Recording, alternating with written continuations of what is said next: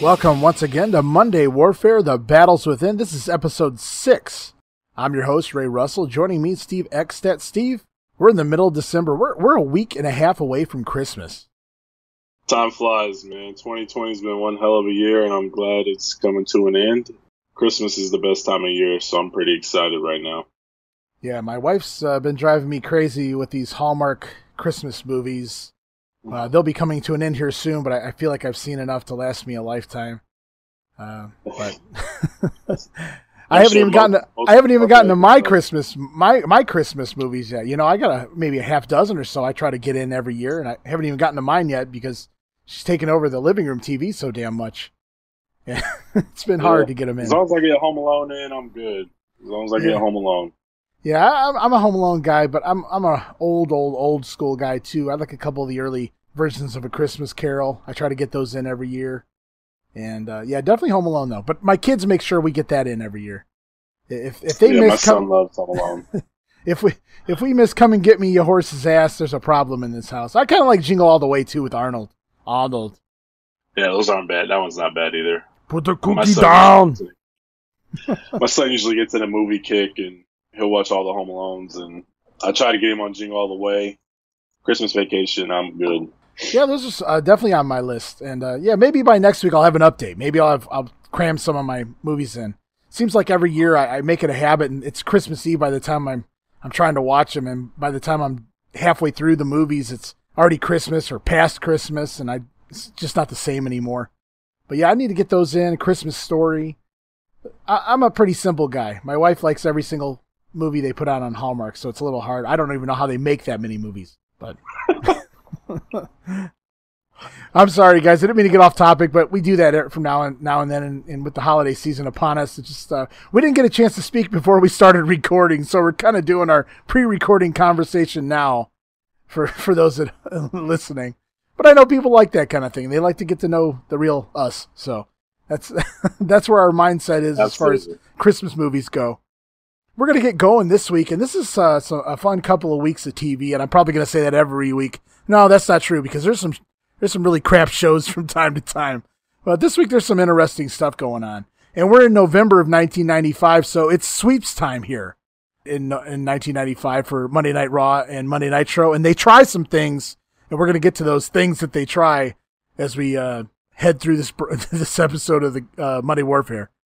And quick notes real quick, though. I wanted to talk about Sabu, who finished up, unbeknownst to probably WCW and him, maybe, at Halloween Havoc 95. Sabu wound up returning to ECW for the November to Remember on November the 18th. Sabu had apparently been working with WCW, although he had never signed the contract that was offered to him. WCW had been upset with Sabu for numerous reasons, such as him brawling outside of the ring more than they wanted. Go figure. And supposedly going longer than scheduled in some of his television matches, which bewildered me because I don't remember his matches going more than 3 or 4 minutes. So if he was going longer than he was supposed to, kudos for him to getting in that whole 3 or 4 minutes of action there. Right? Jeez. Yeah. In addition to that, the Sheik wasn't supposed to throw the fireball during the Halloween Havoc paper. He went into business for himself, threw the fireball in JL's face at the end of the match at Halloween Havoc between Jerry Lynn and Sabu. And you can tell kind of that wasn't planned because he did it out of nowhere, and Sheiky, for his age, kind of took off pretty fast. So I guess Sabu was unhappy with being put in this mid-card. They really didn't have anything for him. It was kind of like in that lumped in there with Guerrero. Nothing getting wrong with lumped in with Guerrero and Malenko and things like that. But as you pointed out several times now, they just don't seem to know what to do with the guys. And Sabu was kind of in that boat with those guys, and he wasn't used to that. So I guess it was just a matter of Sabu trying to keep it real, man. And he told WCW goodbye. And I think he had mentioned he had gotten fired. Eric Bischoff's went on his podcast, and we've talked about that already. Bischoff's denied those claims, though. He said they never fired Sabu. And I tend to, sway with Eric in this instance. Why would he lie about Sabu like we said on last episode? Yeah, but you guys should go check out that Halloween Havoc. We did that on a watch-along. It's part of the all-access tier over at our Patreon site, patreon.com/WrestleCopia. We'll probably be knocking out a few more of these pay-per-views here in the 95, 96 era to go along with the Monday Warfare program. So that should be fun. But like I said, it's sweeps time. And we're moving into the middle of November now. It's November 13th weekend.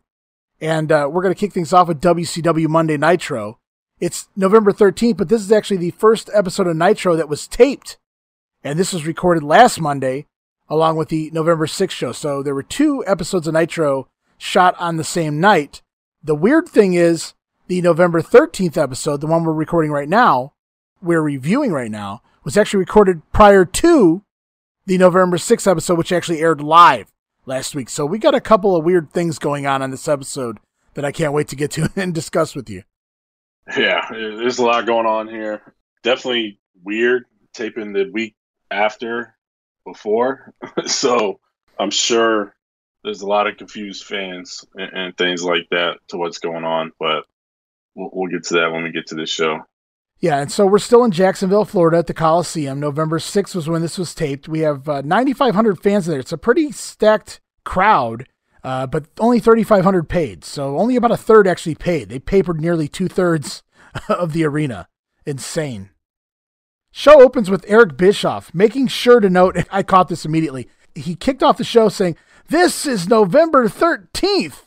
And even kind of mentioned the angles that were shot later on November 6th for the November 6th show, talking about Nick Lambros coming out. He puts over the World War III stipulation with the belt had been vacated and now it's up for grabs at World War III. I felt like Bischoff was doing this in a way to kind of remind Heenan and Mongo as to where we're supposed to be right now, and specifically Mongo, where we're supposed to be right now, so there's no flubs or botches on commentary here. But it seems like all Mongo cares about is Pepe, his dog, in a Superman cape. But it was just it really stuck out to me because Bischoff doesn't really quote what the date is. And the first thing he says is, "It's November 13th. So I don't know if you caught any of that in the opening monologue. I didn't pick up on it, but it almost like you said, it's just to maybe get it out there before he forgets, before Mongo forgets, before Heenan forgets, just get it all out there. That way they know they got it right on the first take, and if something happens later on, so be it. I'm sure he just wanted to get that information out just so he didn't forget. Right. Yeah, it was a good way to make sure he puts that stamp there to get it in everybody's memory as we get. Remember, guys, this is the 13th. I wasn't really trying to rib Bischoff for doing it, but it was just very noticeable to me, I guess is why I pointed it out. And we kicked the show off with a promo from Hulk Hogan. Oh, but this isn't any ordinary, well, you know something, Mean Gene promo. No, this is a pre-tape. I'm not sure where he's at, in some creepy cave somewhere over in Europe, possibly. I'm not really sure what's going on, but he might be with some druids or monks or something. I'm not really sure where he's at, but he's rocking a black hood and a Phantom of the Opera-esque black mask over half of his face, and he's armed with a giant sword. What did you think of this look for Hulk Hogan? I don't think he knows where he was at when he's cutting this promo. It's his idea of what a bad guy was without going heel. I'm assuming this is it, and wow. I remember this vaguely from like when I first watched it, and then I've rewatched Nitro a few times, so I knew this was coming, but it gets cheesier and cheesier and crappier each time I see it, and this is no different. This was terrible. Yeah, obviously Hogan's trying to channel his inner dark side to compete with the Dungeon of Doom.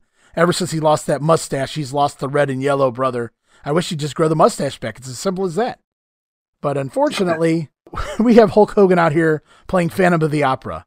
And he talks about his buddy, Randy Savage. Apparently, Macho Man will be on the show tonight to take on Ming. I was really upset to hear that. I was hoping he would take off a little more time than 1 or 2 weeks here. And Ming, of all people, it feels like it's an unnecessary match. It's not a title match. It's not the Giant. It's just Haku. And no offense to Haku, but this just feels like a meaningless match. But obviously, they're trying to lead to something later on during that encounter. And then also Hogan points out Sting, who's also been his friend since he's arrived here in WCW. He's not so sure now if Sting is his friend or his foe. And that'll play out here over the next week or so as we get ready for next week's episode of Monday Nitro. And it's straight to the ring for Macho Man Randy Savage, taking on the caped, masked Ming. with Kevin Sullivan by his side, and Randy Savage sneaks attacks him from behind to start off the match. As music plays, Ming's waiting. Here comes Savage out of the crowd. And my first thought was, didn't Johnny B. Bad just do something similar to this at Halloween Havoc? So this didn't feel very authentic or original by Savage attacking Ming from behind, but Macho on top of Ming. Savage comes off the top rope, tries a double axe handle. Ming takes over. Ming works on Savage's injured arm for the duration of the match. Finally, Ming winds up missing a diving headbutt off the top rope, and Savage tosses Haku into Kevin Sullivan on the apron and drops the big elbow for the win. Match goes 4 minutes and 50 seconds. What did you think of Savage being put out here to wrestle Haku before we get into the aftermath? I thought he looked better. He didn't have his arm bandaged up. It was moving better. I think that week off was needed. He could have used more, obviously. I thought he looked a lot better than he has in the last 3 or 4 weeks, including the pay-per-view. So there's an upgrade there. But yeah, what's that? Nothing match. It's kind of boring. What is that? What is that? Shark attack! That's what Bobby Heenan says. Shark attack! It's Shark to the ring, and the Shark attacks Randy Savage, and Lex Luger soon follows. And it's a beatdown on Macho Man, and I thought it was hilarious. Did you hear Bobby Heenan trying to sell it? Shark attack! Shark attack! And I definitely did. and boy, Bobby Heenan will try to put anything over. And he's a trooper, man. And Lex Luger comes out. After Shark does the damage, Lex Luger comes out and takes over on Randy Savage and posts his bad arm and then rams it into the ring post and the steel steps. And basically, I guess this was between Ming working over the arm and then Luger doing this. They sold it pretty good. Savage was selling his arm pretty bad by the time they went to commercial break. The Meltz claims that Savage was supposed to use this angle as a reason to take time off and have his torn tricep repaired in surgery. However, we'll see that doesn't actually happen because Savage just wasn't gung-ho to have or to take 3 months off. And, you can't really blame him. I know a lot of guys are afraid of losing their spots, and 3 months off is a long time, especially for someone like Savage who liked to take no time off.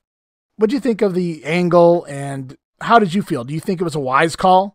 Do you think Savage would have lost his spot being the Macho Man in this 3 month period? No, I don't think he would have lost his spot, but 3 months is a long time, and I feel like with the Nitro just kicking off, they're at war with WWF, and it's early on, and the ratings have kind of been fluctuating. They win some, they lose some, and they've kind of been flat and steady. So he probably thinks I need to be a team player, ride this out, and do what I can to assist in us fighting Vince. Because from everything I've heard about Macho Man, when he left the WWF at the end of '94, WCW didn't realize what they got because he had a massive chip on his shoulder to go out and prove to Vince McMahon that he still had plenty left in the tank and that it wasn't time for him to sit at the commentary table.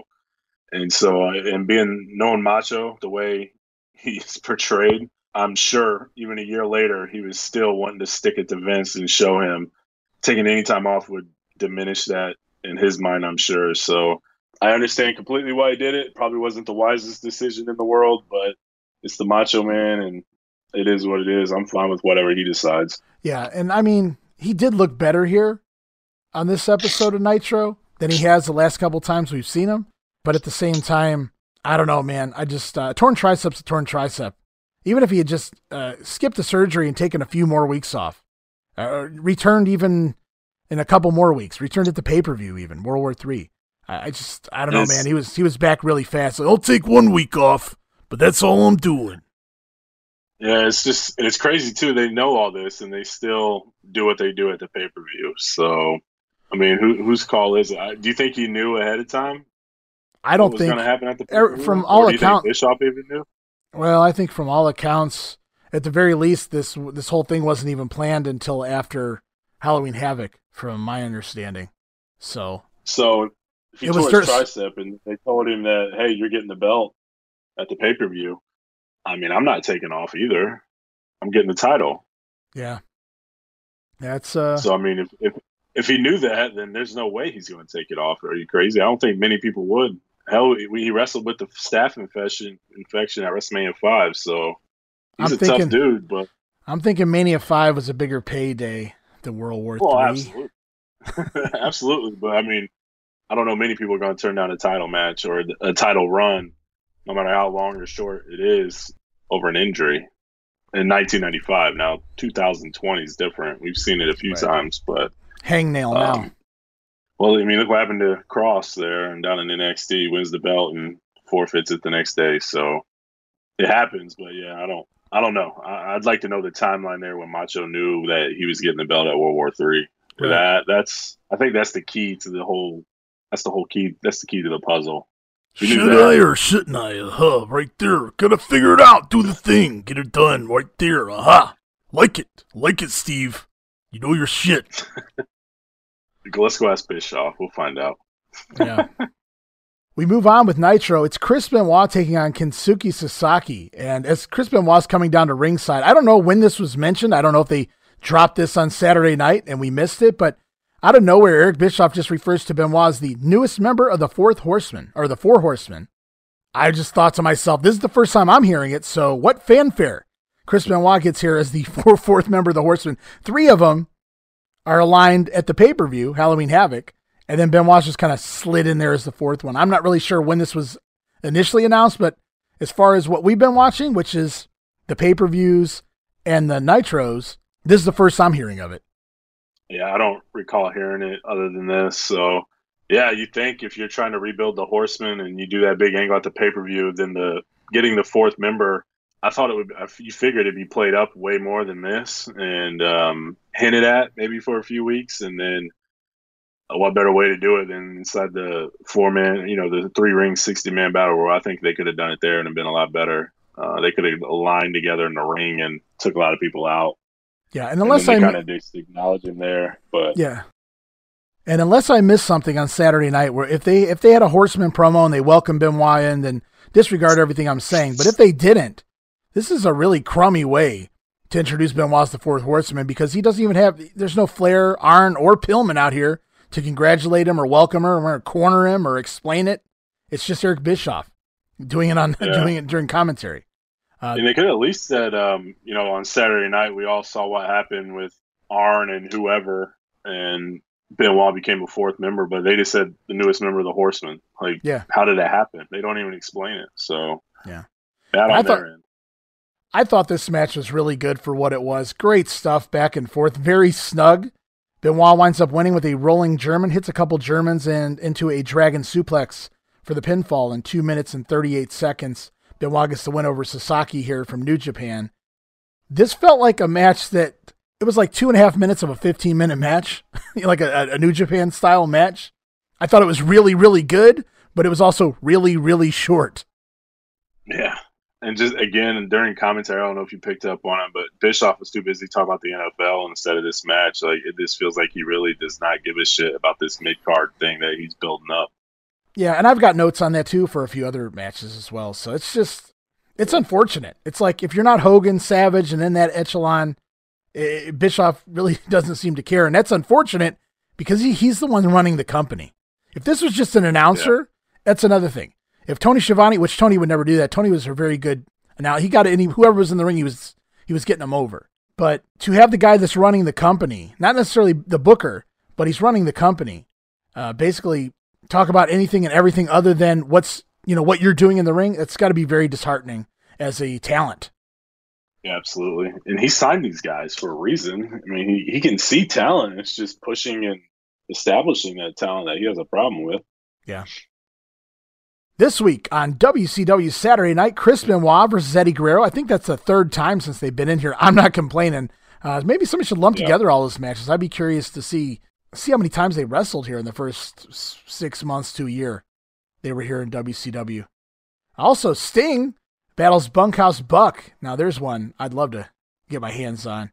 I'll have to go back and see what happens there. I wonder what the finish of that match was. And Dean Malenko in singles competition this week on WCW Saturday Night.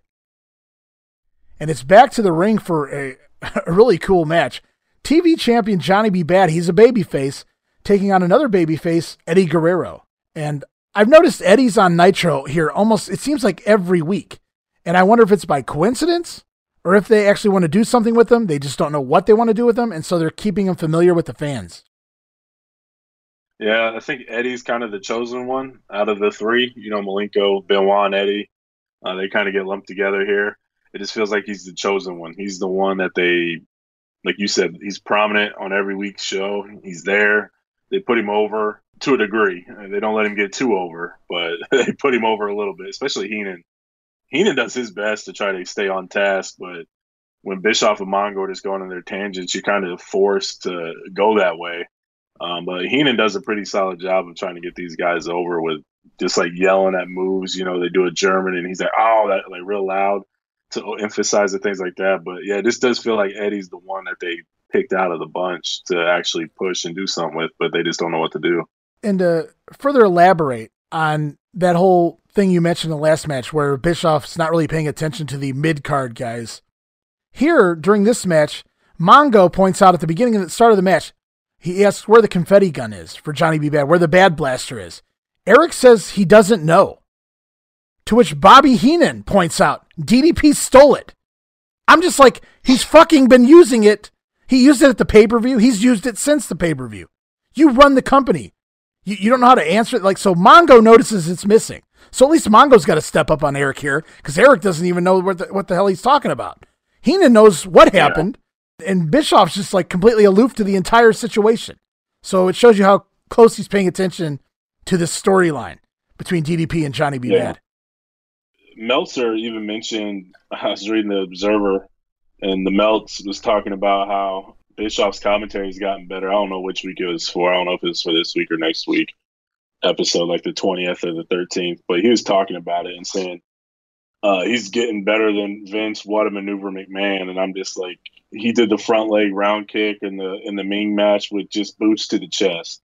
And or whatever the hell it is, back leg front kick, whatever. Yeah. I don't know, but it's all he's just booting him in the chest. Yeah, and he's all over the place, and he has no idea what's going on. He'd much rather talk about the main event feuds and mid card matches. That's good to a point, but when the action starts getting really good, you should just focus on the action. And Bischoff hasn't started doing that yet. I don't know if he ever does. Right. That doesn't really come into play until Tony, but that was one of my biggest knocks on WCW in general is for their entire existence of the Nitro run. It just felt like all they cared about was the main event matches and nothing underneath mattered. Right. It's always talk about the NWO, always talk about Hogan, always talking about whatever is going on up top. And these guys at the beginning and middle they didn't care at all. And it's glaring. It's very noticeable. Yeah, that's really unfortunate. I mean, the last several years, the last 2-3 years of the company, I would tune out during the main event, maybe the final 2 matches on the pay-per-views. I'd seen everything I wanted to see. I saw my Jericho matches. I saw my Cruiserweight matches. I saw my Malenko or whoever match. I saw the U.S. Heavyweight maybe, when Malenko was involved in that and all these other guys. I saw all the good wrestling. And then we got to, the guys that were kind of immobile, Hall and Nash, Scott Steiner, guys like that. And I would tune out. And the TV would remain on, but my back would almost be to the TV at that point. I'd just be moving on to something else. And then, when the show ended, I'd press stop on my VCR. That was pretty much it. So there's a lot of pay-per-view matches in those last few years that I probably didn't see a whole lot of them, the whole matches anyway. Just not very good stuff. So it's unfortunate that they kind of overlook, or especially Eric, but they overlook a lot of the important stuff on the undercard. We get more of that right here. As the match gets going and Eddie and Johnny B. Bad shake hands, they're both baby faces. They start wrestling. They're having a good back and forth match. Eric starts questioning Bobby Heenan about the meetings Bobby's been having with Sonny Ono, he's not Sonny Ono yet. He doesn't have a name yet. And all of that nonsense going on with WCW Pro and whatever the hell the money exchange was between Ono and Heenan. So that's what we have during commentary, at least for a part of this match. Instead of, focus on this match, which is not only 2 up-and-coming baby faces. I mean, Johnny B. Bad's more than up-and-coming at this point, if you ask me. He's also the TV champion. And you talked about the back leg round kick, front leg ass kick, and things of that nature. I pointed out, I think on the last episode, Eric starts using this damned oh, he hit the deck and he hit the deck hard. And I know he says it at World War III. I remember that when somebody gets eliminated. And it drives me nuts because he says it every week. He says it again here. Eddie gets knocked to the floor and inadvertently takes a bump to the floor. And once again, Eric, oh, he hit the deck hard. Is there any other way to hit the deck? He hit the deck hard. It just sounds so stupid. And yeah, it does. We move into the closing moments of the match. Johnny B. Bad nails the somersault plancha to the floor. Things get punchy between the two baby faces. They get a little competitive here, some competitive spirit. Two baby faces duking it out, trading some fists. And I thought it was kind of funny because Eddie was holding his own, trading punches. And wasn't Johnny B. Bad's gimmick at one point, and not even a gimmick. He was like, I don't know if he was a Golden Gloves champion, but I know he was a sparring partner for some, professional boxers and things. So I thought it was kind of funny that Eddie was holding his own in there. But we got the two baby faces kind of breaking down, so to speak. And they collide in a double body block. They crash into each other. The clock starts counting down. It's obvious we're not going to get a pinfall. And they continue to trade punches as time expires. Match really only goes just over 9 minutes, but they call it a 10-minute draw due to TV time. Referee Randy Anderson tries to separate them post-match. Eventually, the guys settle down. They separate. Bad retains the belt. Eddie Guerrero, the challenger, winds up extending his hand first. They shake hands. They hug. Eddie raises Johnny B. Bad's hand as the champ. Bobby Heenan put this match over. And these are two baby faces. So instead of saying, oh, this is sickening, he puts it over, says, wow, what a match. What a great wrestling match. So Bobby was at a stage in his career where he was just putting over the wrestling now. And I know he was still siding with heels a lot more than faces. But in instances like this, it felt like he was really trying to get over all these young talents. It almost felt like, too, when he put the match over, it was just like, he doesn't care. Like, I don't care if these guys are good. It was a great match. He's like getting popped by the boys, like them putting on a good match, and it's believable. Like, he sounds genuine, and he really enjoyed the match, and that's what he's trying to convey. And it just felt natural and authentic. I don't know if he meant to do it, but when you watch a 10-minute match like that, yeah, you're gonna be like, damn, that was a good match. And heel or not, it doesn't matter. He's gonna put it over because that's his job. And out of the three, he's definitely the best as far as trying to get these guys over. He seems to be the only one that consistently tries to do it. And I can't either as a heel or a face. Yeah, and I can't speak for Bobby, obviously. But in my mind, it almost feels like he feels so bad for the way they're neglected on commentary during the match that he has to feel like he has to step up and do something for them in order to help try to get them over, instead of just play the Bobby Heenan character, because he's sitting here with these two guys. Now, Mongo ain't getting anybody over, and Eric's ignoring the matches. So it's like Bobby been in the business so long, he's realizing, what are you doing? You're doing nothing with this talent in the ring right here. Leave it up to me, I guess, to try to do something for these guys. It's the way it comes off to me anyway. Yeah. And the best part of this match on commentary, Bischoff is lecturing Mongo and Heenan to pay attention to the match. Yeah. There's a section there like, you guys need to pay attention, essentially. And I'm just like, take heed to what you're saying, buddy. Do it yourself, because you're the person paying attention the least. Great job by Heenan. If it wasn't for him, I could just imagine how terrible these dudes felt. And we all know how Heenan felt about his run here. So I can see what you're saying. I bet you that is probably more along the lines of what's accurate. Yeah, before Bobby was basically forced into stop caring. We continue on. It's promo time. Mean Gene Okerlund in the ring with Jimmy Hart, Kevin Sullivan, and the Giant. Giant is without belt, by the way. Now, keep in mind, this episode on the 13th here was recorded before the episode that aired last week.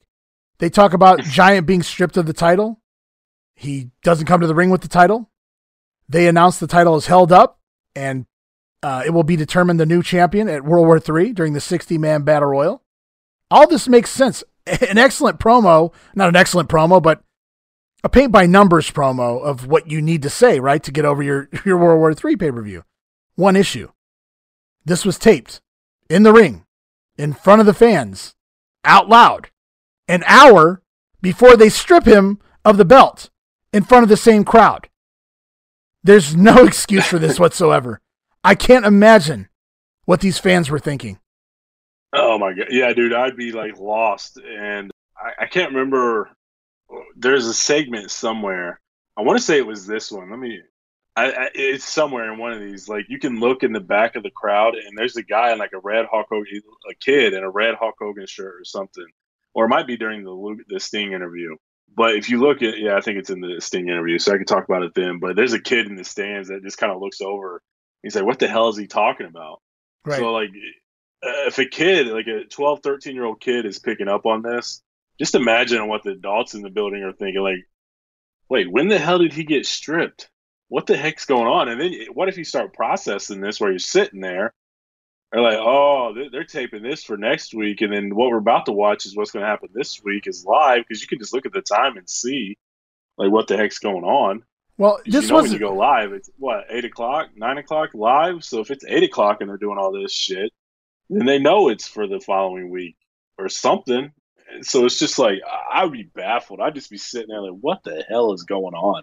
And Who you know does what? This? It's not even so bad that they did this right here. Because if you're watching this for the first time, as this is happening, before the 6th airs, before that happens, you're thinking to yourself at this point, oh, what did I miss? Did they announce this on Saturday night? Is this something they announced in a backstage promo that we can't watch here? But when the next episode airs and I watch him walk out with the belt and get stripped of the belt, that is where I'm like, what in the fuck is going on around here? Yeah, absolutely. It's like you got to rewind it back, and then they're leaving. They're walking out the building like, what the hell just happened? Yeah. Like, you just totally messed up their continuity. Now, TV is fine, obviously. You're not going to see it out of order. It's going to be in order for you, but those 9,500 fans, you actually had a packed house. Even though majority was papered, you still had a packed house, and you shit the bed on this one. Yeah, and it's not even the last time that happens in this episode. Oh, my God. We continue on with the main event of Nitro this week. It's Sting taking on Dean Malenko. Props to Dean Malenko for getting a main event slot here. Solid match. Malenko dominates most of it. Works Sting's leg. Sting makes the comeback, still selling his leg. He misses a Stinger splash in the corner. Malenko tries to take back over. Nails a top rope missile dropkick by Stinko Malenko. And Dean tries the Texas Cloverleaf, but Sting cradles him. Inside cradle for the win. Match went something like 8 or 9 minutes. Sting gets the win here. Solid TV match. Something different. Somebody different for Sting in the ring. I hated that Malenko had to do the job here. I wasn't surprised that Malenko did the job here. I hated that he had to, but I liked that they gave us a completely different match. It was no longer just Sting, and he can only wrestle Flair and Arn and Hogan and Sav, that level, Luger, whatever the hell. And Malenko can only wrestle Eddie and Alex Wright, and those guys. So I like that they took two different guys from two different tiers of talent, and had them wrestle each other. So I can't complain completely that we got something different here. Yeah, I really like this match. So I feel like we're harping on the commentary too much, and just taping out of order. But my main note here was like, this is a pretty sweet matchup on paper. And I was like, at least the commentary team should care because Sting's involved. So I knew Malenko was going to get a fair shake. Another thing that bothered me, too, was Mongo. He was sounding like Malenko has no shot because he was shorter. So he had the stereotypes of a small guy can't beat a big guy. But other than that, like, this is a really good match. And I felt like the crowd was popping pretty good for Sting. But they have no idea what's coming where he leaves with Luger to where you don't even know if he's a good guy or a bad guy. So it's one of those things. Like, it kind of ruins that angle because the show that happens afterwards is taped beforehand and before the angle actually goes. And then the following week is kind of squashed immediately. So it was never a chance to even tease it other than the live 11-6 show that we watched last week where he walked out with him. So that, to me, like, kind of ruined the intrigue of Sting possibly going bad. And like I said, we can discuss that next week when it actually comes to fruition a little bit. But yeah, this is a really fun match. And I like how they just let Sting roll him up with the cradle instead of flattening him, with the Stinger splash or things like that. They just, there's a sneaky cradle win. Right. And I thought it was really cool of Sting to give Dean so much offense since Sting knew he was doing the job. He didn't bury Malenko out there like he could have, like some of the other guys may have. And I agree with you. I'm happy that it ended in a cradle rather than like the Scorpion. I also thought that Sting did an exceptional job selling his leg. Like, he really put Malenko over like $1 million. I really haven't seen Sting sell like that quite very often, as far as even for Flair, with the leg injury during the match. So it was pretty good. You think Sting? I don't know. I haven't heard a lot about Sting. I don't know how he was as a company guy. From the look and everything, it just seems like he was a good dude and cared about others. I could be way off base, I don't know, but it almost makes you wonder if Sting sees how like those guys are getting treated, and he's like, you know what, man, I'm going to do everything I can to help you because it doesn't seem like you're getting it elsewhere. This makes you wonder. Well, I think Sting hasn't forgotten where he came from, and I think he was taught some good lessons early on, and he was a good enough guy to kind of continue teaching those lessons, or at least following through with those things. And I think it was just a matter of, and again, I'm just speculating here. I don't know Sting or what he was thinking. It just seemed like I know I'm the one going over, and so I'm going to do the best I can to sell for this guy at the very least, so that he doesn't lose, any more heat than he's going to lose. Which you shouldn't really lose heat getting pinned by Sting, but it just felt like Sting knew he was winning. Malenko was going to do the job, so I'm going to give him as much offense as I can, make him look good, which he did. It looked good. So yeah, absolutely. And during this match, they randomly discussed Sting versus Hulk Hogan. You heard me right, people. They randomly discussed Sting versus Hulk Hogan on free TV on Monday Nitro next week. And it's such a lackluster build to like an ultimate dream match on free TV next week on Nitro. Not a pay-per-view. Next week on Nitro, we're going to get Sting and Hogan. It's November sweeps. And they got to counteract the post-Survivor Series WWF Raw, too. So they're pulling shit out of the bag early and often here. And I don't even know if it can get any bigger than this, but it's just so terribly built and announced and pushed, and it's terrible. Yeah. Oh my God. Yeah, dude, I don't know. This to me, like I didn't realize it then, but this is kind of the downfall of wrestling in general. When you just start giving this shit away like this, and the stakes get even higher and higher as the years go on. Yeah. They play the Georgia Dome show. That to me, and I think Meltzer even mentions it on one of the Observers around this time, where it says long-term storyline and booking is gone. You're just throwing things at the wall and hopefully it sticks to pop that rating. That's all that matters at this point. And the fact that you took a dream match, like the ultimate dream match outside of like Flair and Hogan that we've been getting for like a year and a half now, of Sting and Hogan, and you don't even build to it. It's just, oh yeah, next week Sting's fighting Hogan, like when he's coming to the aisle or something, and it's just, that's it. They've had some issues, but there's really never been a confrontation. It's always been Macho and Sting that's had the issue. Hogan's kind of just there. So it didn't make any sense that Hogan was in the match. So yeah, just to give it away on free TV with no build at all. And could you imagine if people were turning the channel to see what was going on Raw at this time? You missed out. And I'm sure they plugged it a little bit towards the end with the banner and things like that. But yeah, this would be something you should be hyping the entire show. Yeah. They just kind of mentioned it in passing. However, at the end of the show, we get a Sting promo in the ring. And this is where the continuity police show up once again. Mean Gene asked Sting why he left with Luger last week on Nitro, which hadn't happened yet because he actually doesn't leave with Luger until the following Nitro after this, which actually aired last week. So the fans are again questioning what the hell is Mean Gene talking about. When did Sting leave with Lex Luger? So this hasn't even happened yet. So Mean Gene's predicting, he's Nostradamus here. Sting, why are you going to leave with Lex Luger on the next episode of Nitro? At least for the fans in the building. This is a continuity issue. Yeah, this is where I noticed the kid. He's about 10 rows back. He looks over at his friend or whoever, brother, mom, dad. I don't know who he's looking at, but as soon as Gene said that, why did you walk out with Luger last week? He looks over like I didn't see that. What the heck happened? I don't remember that. So fans in the crowd, like, it's not like now where you can do recaps and there's video walls and all that stuff where you can see everything that's going on and you don't miss anything. It's not like that here. He has no clue what's going on, and I feel bad for those fans in attendance. What a dumpster fire. Yeah, and that was like their first tape Nitro ever. And we already have 2 major continuity issues. It's as simple as don't film these promos in the ring, or don't turn it on the live house mic. I mean, just, you could have done so many things different. Pre-tape them in the back. Yeah.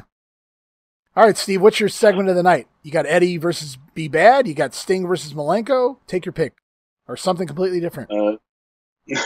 I like Eddie and Johnny B. Bad here. I thought it was a really awesome match, great offense, a really good story being told where they kind of threw out being good guys and started throwing the hands and things like that. The draw did stink, but it left you wanting to see more, and I think that's what they wanted to accomplish, even if it doesn't go anywhere. But yeah, really, really good match, and I thought it elevated both guys just a little bit more than what they were coming in. Yeah, I went with the same match, Eddie and Bad, and there was nothing really wrong with the Sting and Malenko match. It was more of a groundwork type match for most of it, and I think both matches went about 9 minutes, so they had about equal time, which is a lot of time on the show dedicated to these two matches, which left Chris Benoit and Sasaki all but 2.5 minutes there. Yeah, so I had to go with Eddie and Bad. There was just more action. I found it more entertaining, I guess, and so I agree with you. I think it was definitely a fun match. I thought they did a really good job being both baby faces out there and keeping it interesting because, you know, other than like Hogan and Warrior, it's very hit or miss when you got two babies out there working each other. Oh, yeah, absolutely. And they just told the classic story, so good job. We head over to the USA Network and WWF Raw for November 13th, and this was taped way back on October 23rd. This is the end of a 4-hour taping of WWF Monday Night Raw. So we're still in Brandon, Manitoba, Canada. And Vince has been attending house shows, according to the Melts. And Vince doesn't normally attend house shows, only in Madison Square Garden. So Vince is kind of moving around, having private meetings with some of the guys. He's watching the shows, the house shows. He wants to see what's going on. Why is attendance down? Why are ticket sales down? Why are ratings down? Why are pay-per-view buys down? And so it's kind of weird. I mean, that's kind of panic mode a little bit when your boss, who's never, you know, visited the house shows, is popping up to check in on you. It's got to be nerve-wracking. Oh, yeah, absolutely. You know he's there for a reason, and it's probably not good. Like you said, if the boss is coming to town, that's a bad time.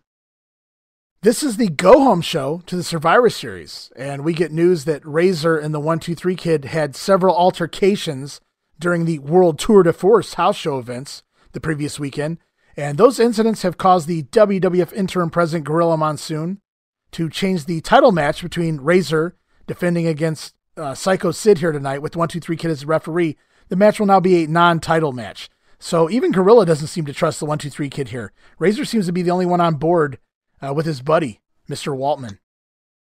I got to ask you, so if you read The Observer, the Melts get pretty shitty with like false advertisement and overboard and things like that. Whereas like this was billed as an IC title match the previous week, pretty much throughout like the whole week leading up, and even the weekend shows they didn't fix it, and then they just fixed it at the beginning of Raw. Do you have a problem with this, or is this just Meltzer being Meltzer? I believe that you're 100% correct, and he is. I don't know. I don't really follow The Observer now like I did with the older years, but he was absolutely anal with this type of stuff. I mean, over the top. It was like he just looked for these things sometimes just to bitch about it, even if it wasn't like a major deal. In this instance, I don't have an issue with them fixing it because at least they fixed it and it made sense. I have an issue with it because I'm just questioning why. The plan was all along, or at least in the short term here, was to give Sid the belt here. So he was still supposed to win. It wasn't that they switched it because other plans changed. It was because the Clique got into Vince's head and said, no, let's just keep the belt on Razor. And so that's basically what happens here. Sid was supposed to get the belt. So the title change, or the non-title match that it was changed to, really happened because booking plans changed.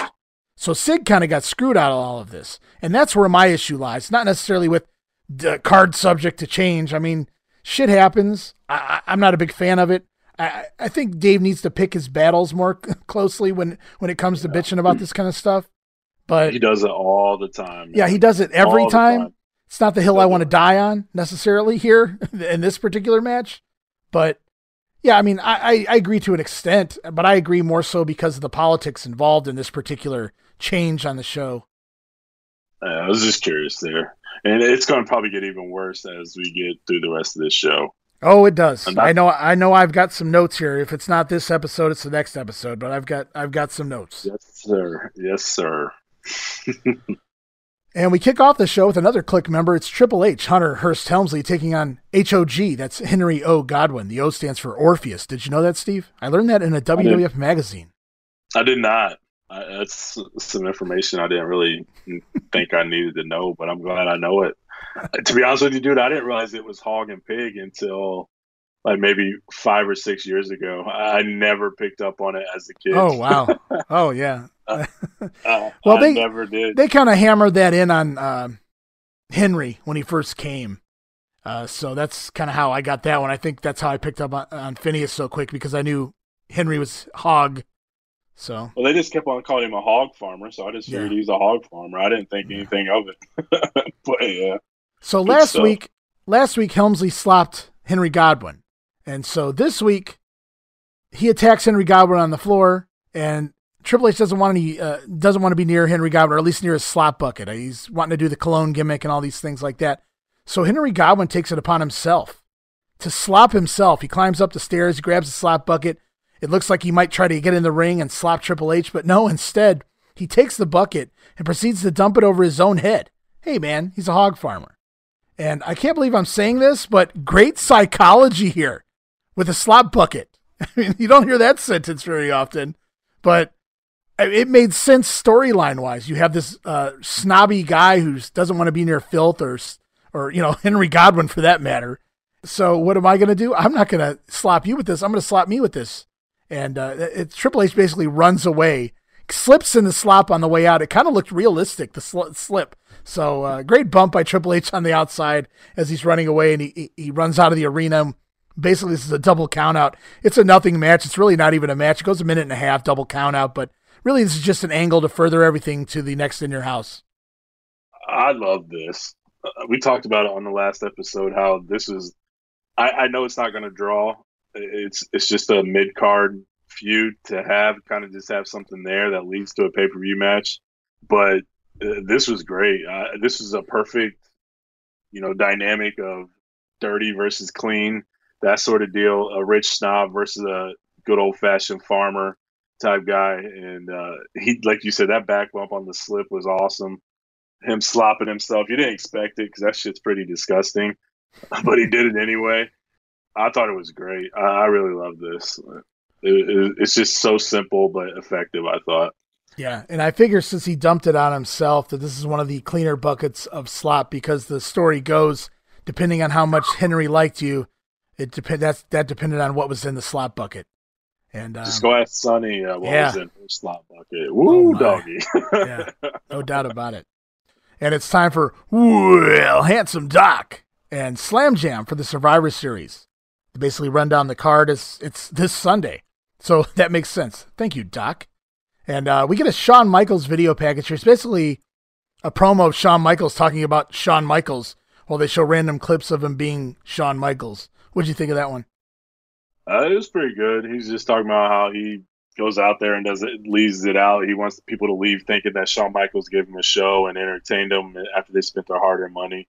It was a good way to get him over a little bit. I didn't have a problem with it, and I'm not the biggest Shawn Michaels fan, so it was pretty good. Yeah, I just didn't understand the point of it. I thought it was a good video package, but I just understand the point of it. He wasn't returning. He wasn't getting elevated. I mean, he was Shawn Michaels, so it just seemed odd that we're getting this package reminding us that Shawn Michaels is Shawn Michaels when we've seen him every week.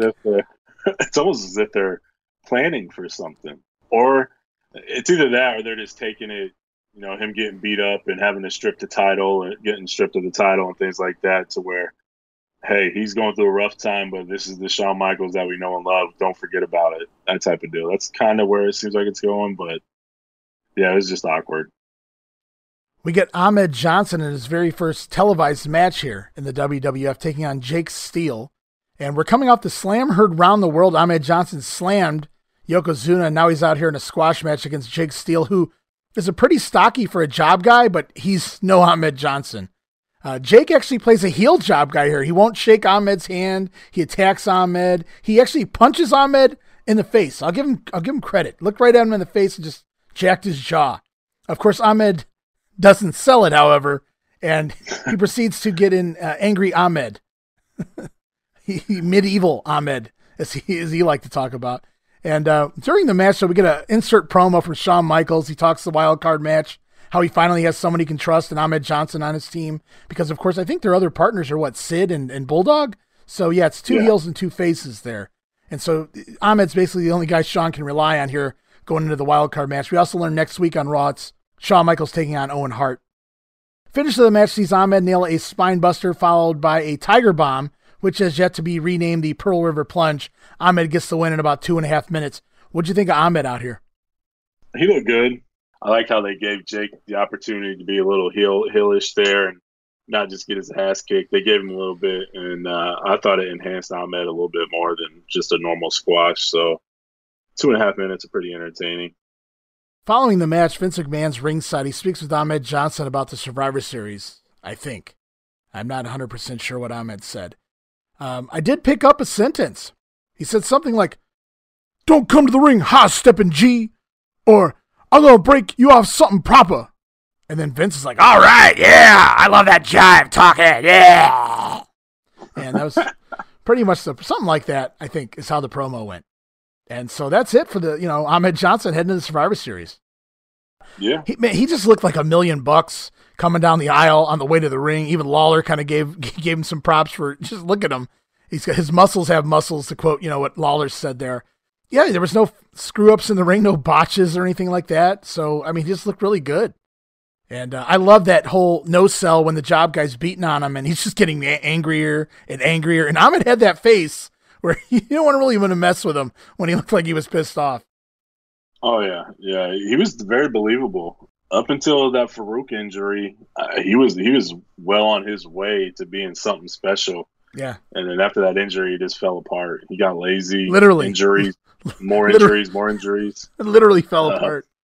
Yeah, like everything just went downhill for him. And I feel bad because he did have I think Shawn mentioned that he had the rocket strapped to him or something. And he definitely did. And it's just unfortunate. I don't know how far he would have gone with the Click running the show there, or at least Shawn. But seemed like they tried to stay out of his way. Like he just kind of went and did his. As long as he wasn't in that main event, I don't think it really affected Shawn enough to where he was gonna mess with it very much.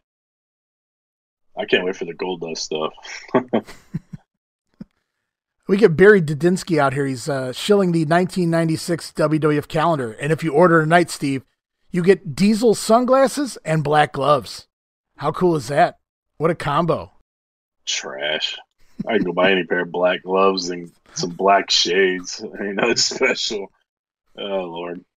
So we get this $21 too, right? $21. I didn't write down the price this time, but yeah, I'm sure it was something ridiculous. $5 gloves and glasses combo for $5, really, and $16 for a calendar. No thanks. So we get this split screen, quote unquote, satellite promo with Diesel and Brett both on the TV screen at the same time. They're in their own houses or wherever they're supposedly at. And Vince McMahon's interviewing them from the WWF Raw arena. I'll break this down first. I'm going to talk about what Brett says, then I'm going to talk about what Diesel says, rather than try to go back and forth like the interview did. First, Brett says things like, Vince asks if Diesel's the leader of the new generation, what does that make Brett? Brett thinks he never lost the belt because his mother threw in the towel. So he's crying. He's basically crying even back here that he should be champion. He points out that nobody won their match between Diesel and Brett back at Rumble 95. Diesel did not beat him.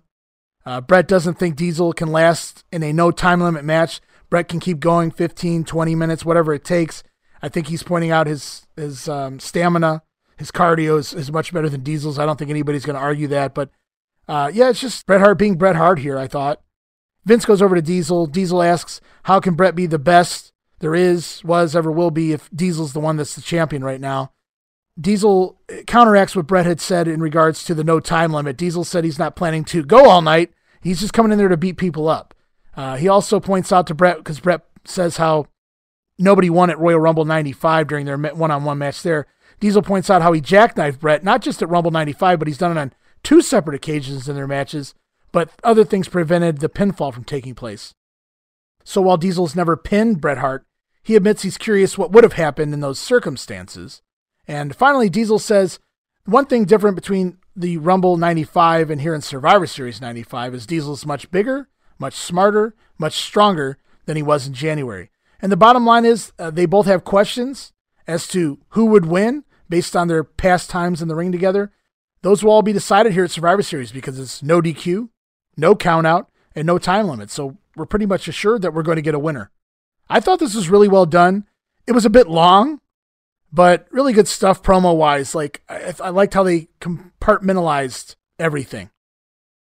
Yeah. It was very easy to follow, and the questions kind of asked themselves because these guys have been going at it since King of the Ring 94.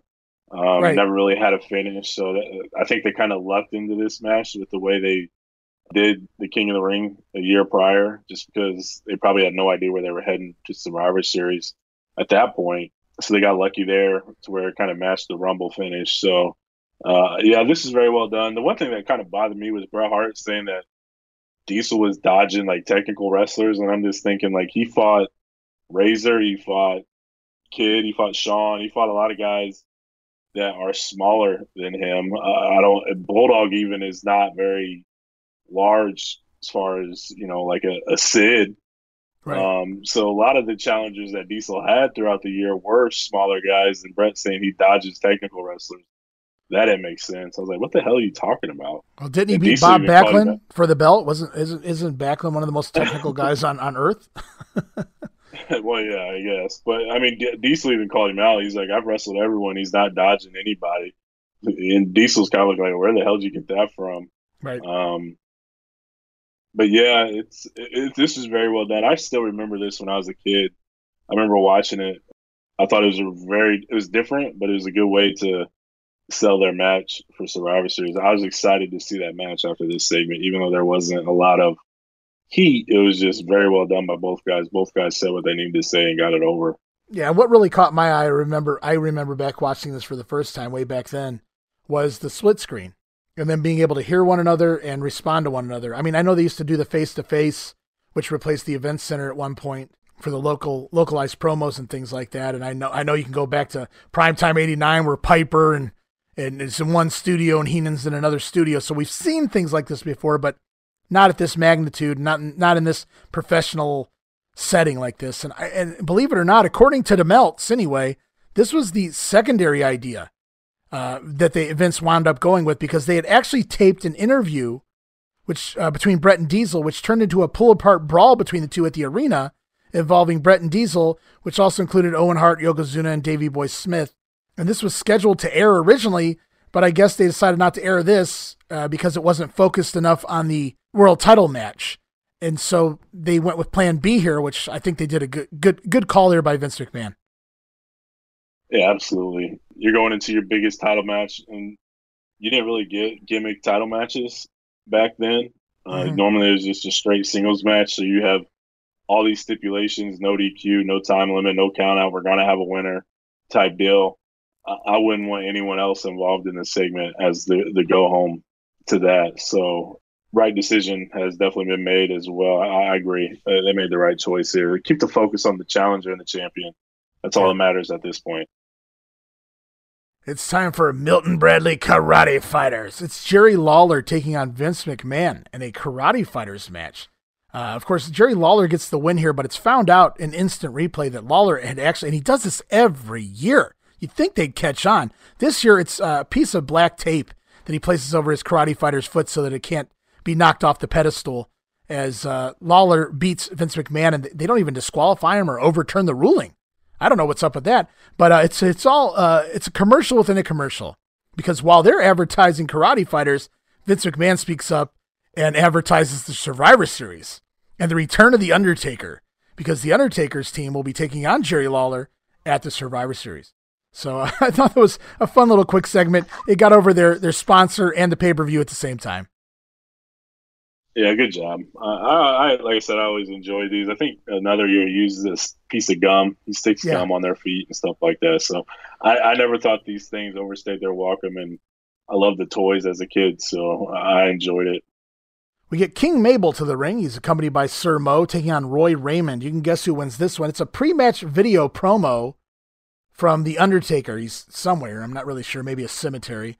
and they have it darkened down and the smoke coming up to where you can't see the Undertaker's face. They're saving that for the pay-per-view. But it's basically just the Undertaker saying he's coming. He's coming back at the Survivor Series, and King Mabel's going to be in trouble.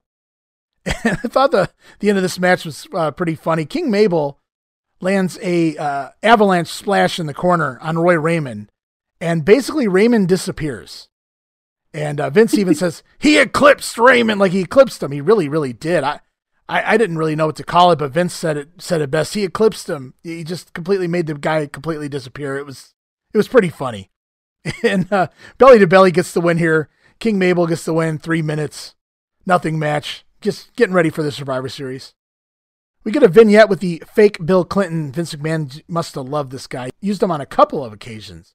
And since Survivor Series is heading to Washington, D.C., there's no better time to use the fake Bill Clinton than when you're right there in the nation's capital. Fake Bill Clinton, what'd you think of him? Jeez, I didn't really care. I wasn't into politics when I was 9 or 10 years old, so he was just there. I never found him funny. This was pre-Scandal Bill as well, so probably not. There's just not a lot of material to even run around as a fake Bill Clinton other than he's the president. Waste of time. Yeah, Vince got a kick out of it. That's all that matters. That's all that matters.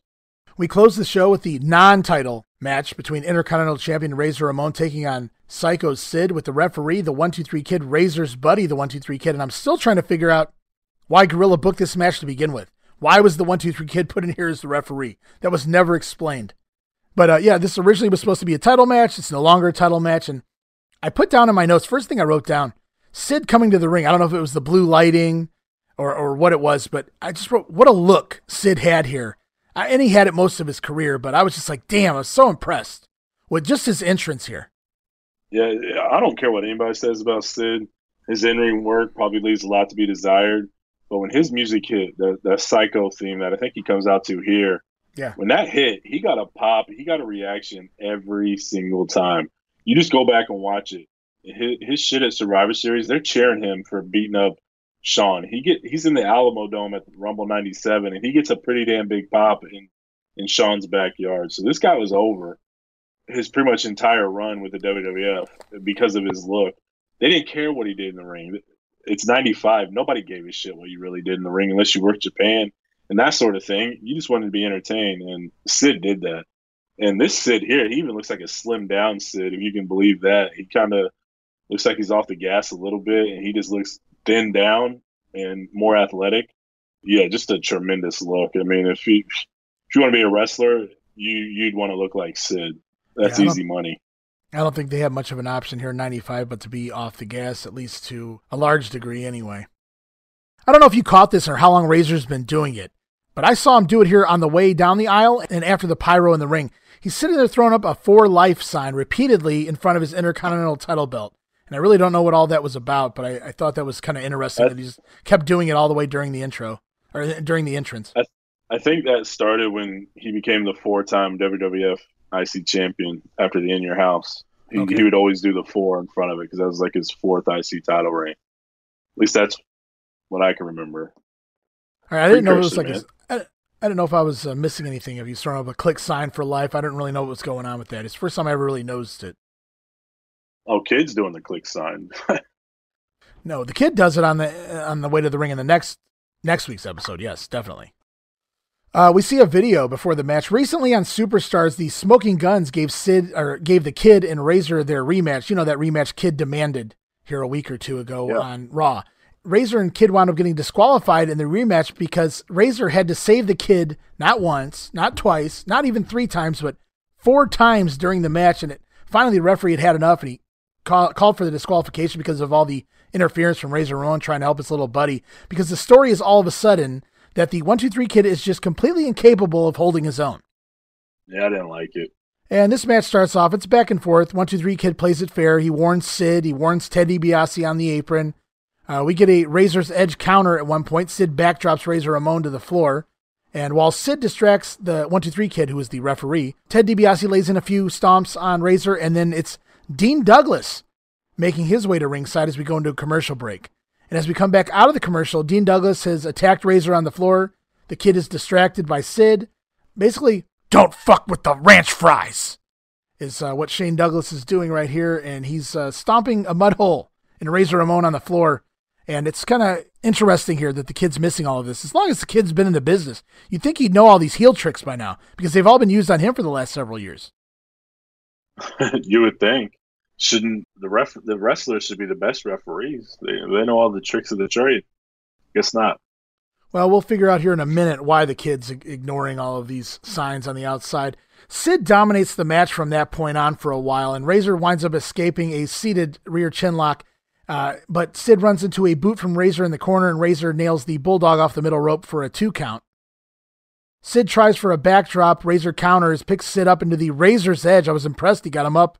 Looked real nice. He was getting ready to drop it when all of a sudden, the referee, the 1-2-3 kid, grabs Sid by his leg and yanks him down out of the Razor's Edge. He helps Sid escape the Razor's Edge. Razor turns around. Sid's supposed to boot him in the gut, but it looks like he misses by a mile, but Razor sells it anyway. And it's powerbomb time. Sid powerbombs the Intercontinental Champion, and the 1-2-3 kid makes the fast count and screws his good buddy Razor Ramon. Match goes 12 minutes. What was your take on the pinfall? Yeah, I don't know why they did the fast count. I think it's just the heel thing to do, man. I guess, but I think the kid already screwed him. The powerbombs needs to be, protected a little bit. Really no need to do a fast count, but as you said, it's the heel thing to do. I was shocked as a kid when it happened because I didn't really pick up on the subtle hints that he was turning. I just saw him crying and losing all the time more than anything. And then he actually made the turn, and I'm like, oh, wow, the kid's a bad guy because the kid doesn't really look like a heel or a bad guy. He just doesn't fit the criteria that a 9-year-old would think of as a bad dude. So I was surprised by it. I still remember it. I still enjoy it when I watch it. I look forward to it whenever I torment myself and watch Raw 95.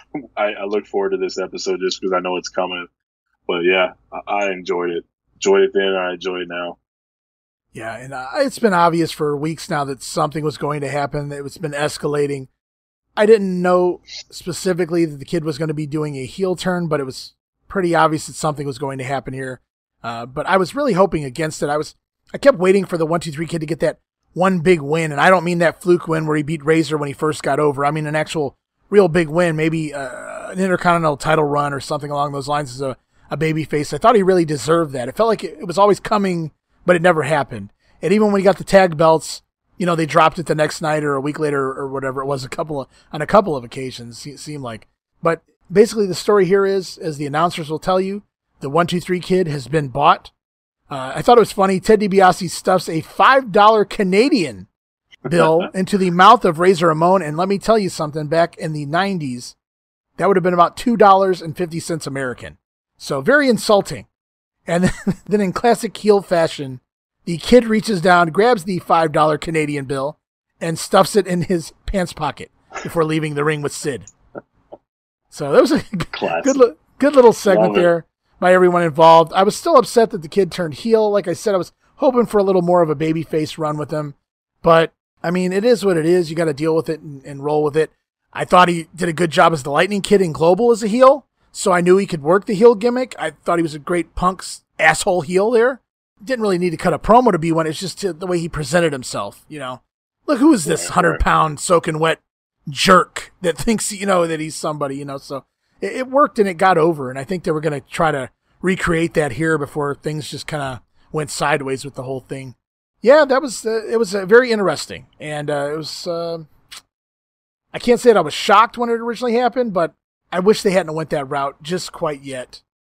But yeah, it was a good storyline. I enjoyed it. Yeah. So we go backstage to close the show. They start to interview the rest of Razor Ramon's wildcard team for the Survivor Series. It's Jim Cornette with Yokozuna, Owen Hart, and Dean Douglas.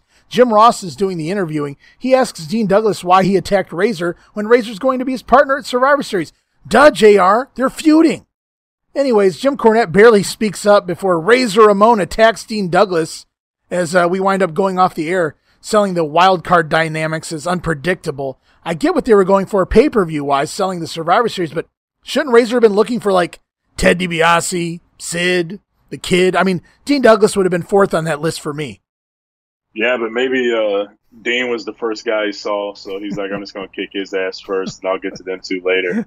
It's very, very possible. Segment of the night. Segment of the night has to be Razor and Sid. Wasn't a lot. I mean, the face-to-face interview was really cool. I enjoyed it. Still do. But Razor and Sid, I mean, when you still remember a turn, that means it meant something. That means you was invested in the guy as a good guy. And just the story that they told of Kid being Razor's little buddy and things like that. And then all of a sudden he turns on him. So that means you was invested in it a little bit, even as a kid. And to still remember it and still enjoy it, that says a lot. So I definitely gotta go Razor and Sid here with the turn. Yeah, I'll do the same. It's just the most memorable thing on this show. Certainly one of the more memorable booked angles of 1995 in a whole. So yeah, the turn of the 1-2-3 Kid on his good buddy Razor Ramon. Everything's kind of full circle here. 2.5 years after they first met, it all comes back around, and now it's the Kid who is the heel on Razor Ramon, and we'll see that play out a little more next week and moving forward. But yeah, so segment of the night, I'll agree with you, and I'll also agree with you that I too enjoyed the face-to-face, or whatever you want to call it, the split-screen promo with Diesel and Brett. It was very different for the time, very well done, but it's just, I don't know, it doesn't have the same flavor as a hot angle or a big storyline. So yeah, definitely Razor and Kid, or Razor and Sid, or however you want to look at it. That's my segment of the night as well. And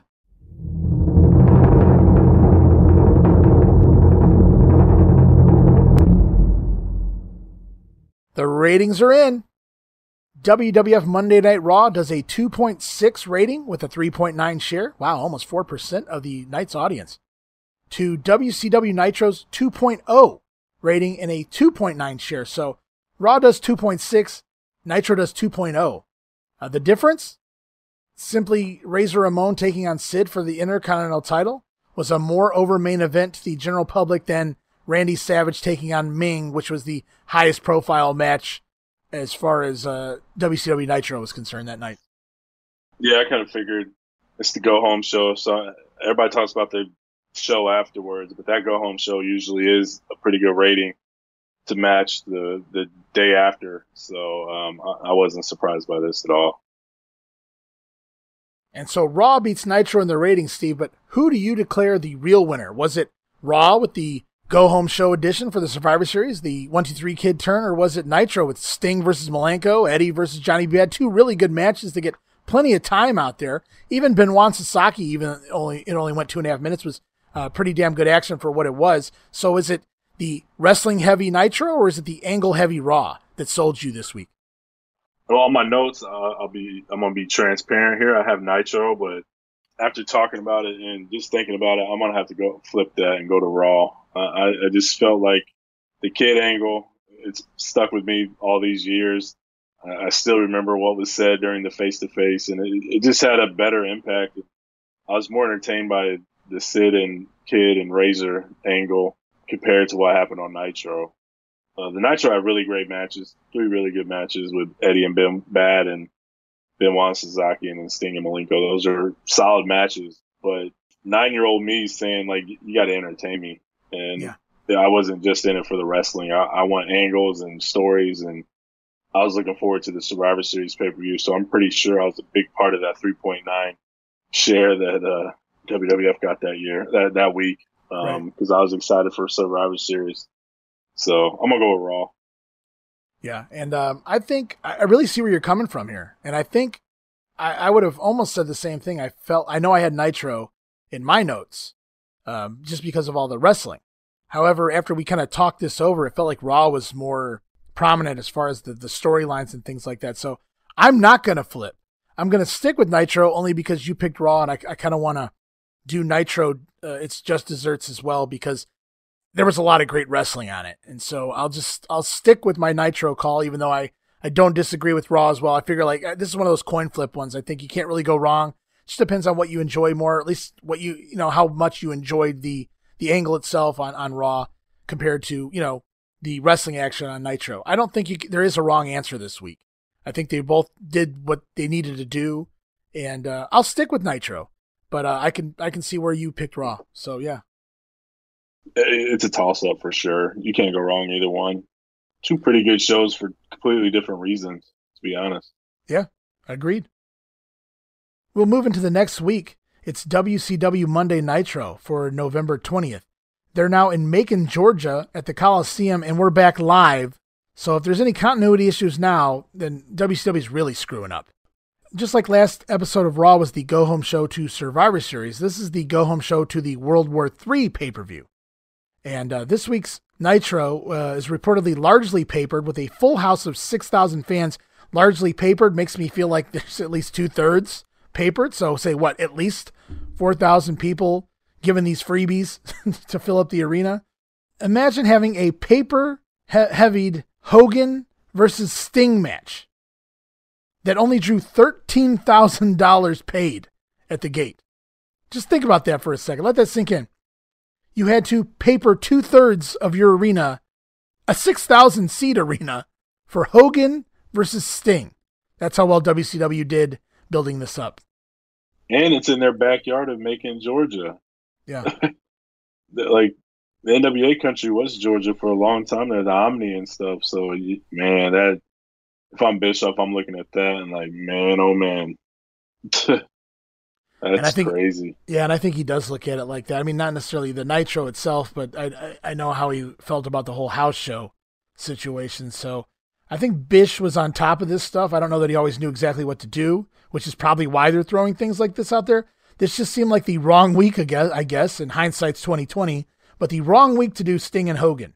Maybe build it up just a little bit more than announcing it the week before and passing. Yeah, do a hot angle and push it for a couple weeks. I mean, come on. And Mongo, for the second week in a row, proves to be smarter than Eric Bischoff because as he sits there with Pepe the dog in a cowboy costume, he points out that Sting versus Hulk Hogan should be on pay-per-view. Well, no shit, Mongo. Everyone knows that except Eric Bischoff. I just thought it was funny that Mongo basically even calls Eric stupid here. Inadvertently calls Eric stupid, but stupid nonetheless. Good for Mongo. So we got a match coming up in the ring. It's Scott Flash Norton making his way out, and Scott, look out. Scott, look out. Behind you. Scott! It's Shark Attack! Shark Attack! Shark attacks Scott Norton. You remember the feud that goes all the way back to week 2 of WCW Monday Nitro between Shark, the epic feud of Shark and Scott Flash Norton. Well, here's the payoff here this week. It's Shark Attack in the aisle. Shark John Tenta jumps Scott Norton from behind in the aisle. They work their way to the ring. Earthquake gets on top early, but Scott Norton starts to no-sell the offense of Tenta. Shark misses a splash in the corner. Impressive power slam by Scott Norton gets the win. Match went 1 minute and 42 seconds. All these weeks of, well, you can't really call it build-up, but all these weeks of no, you can't call it anticipation either. But you can call it over. Thank God. And Scott Norton gets the win in this epic feud between Norton and Shark. What did you think? Yeah, this is the rematch we never thought we needed, but we got it anyways. The power slam was pretty tremendous. It was pretty cool looking.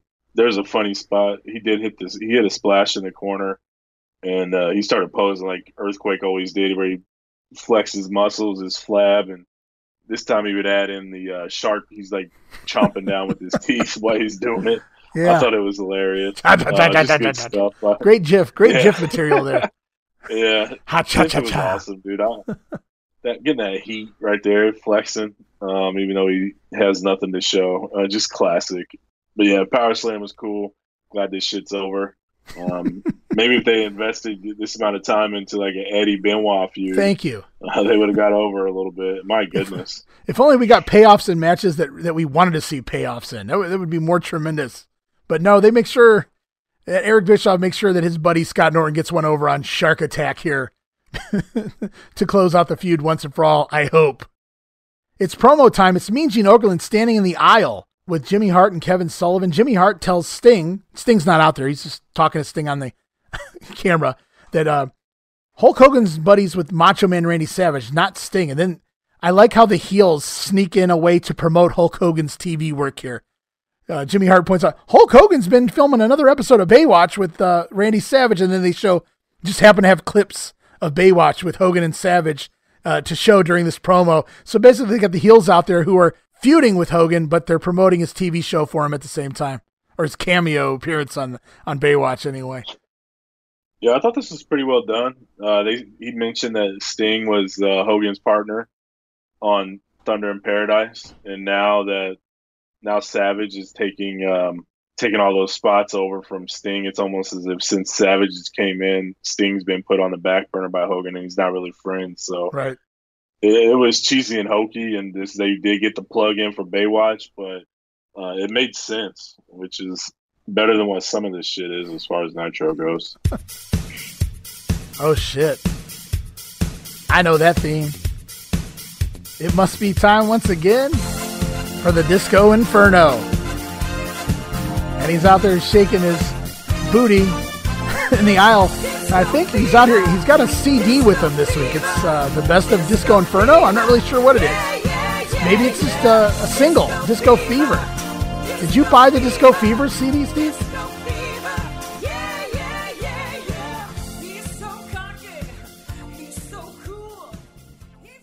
Did you buy the Disco Inferno CD, Steve? No, absolutely not. Play Frisbee with that shit. So Disco Inferno's back out. He's been missing in action here and there the last few weeks. The continuity's gone away for Disco Inferno out here dancing. But he's here this week, and he's dancing in between the matches. And it's time for Eddie Guerrero. He's scheduled to take on Ric Flair. And Eddie makes his way out first, and he kind of stares down Disco, and Disco kind of backs off. And Eddie on his way to the ring to take on Ric Flair. But it's not Ric Flair that we get. And I was kind of bummed about that. I was kind of excited to see Eddie Guerrero go one-on-one with Ric Flair. I know we eventually do. But I was just pumped for it here this week. I didn't realize we weren't getting it. So when I realized we weren't, I was kind of bummed. Because we have Ric Flair coming out in street clothes, but he's accompanied to the ring by Brian Pillman, who's in wrestling gear, so you can kind of figure this out before they ever even get to the ring. Rick says he's too focused on the Stinger to wrestle someone like Guerrero, and Rick says it was a mistake all along, and nobody his caliber would ever wrestle someone like an Eddie Guerrero. In real life, Ric Flair is injured. He has that rotator cuff injury, and it's reported by DeMeltz anyway that Flair probably won't return to the ring until around Christmas time. I'm pretty sure he works Starrcade. I don't know that he works World War III off the top of my head. Yeah, he works Starrcade in the triangle match. Right. With, I think, Savage and Sting. So, yeah, he's there for that at least. Yeah. So, but that's why Flair's not working here tonight. So that's why we don't get the match. Makes sense. I didn't think about that until I saw him come out and cut this promo. And, you know, we inadvertently get a revenge match here for Eddie Guerrero. He was DDT'd a few weeks ago for absolutely no reason whatsoever by Brian Pillman. DDT'd in the middle of the aisle after a match.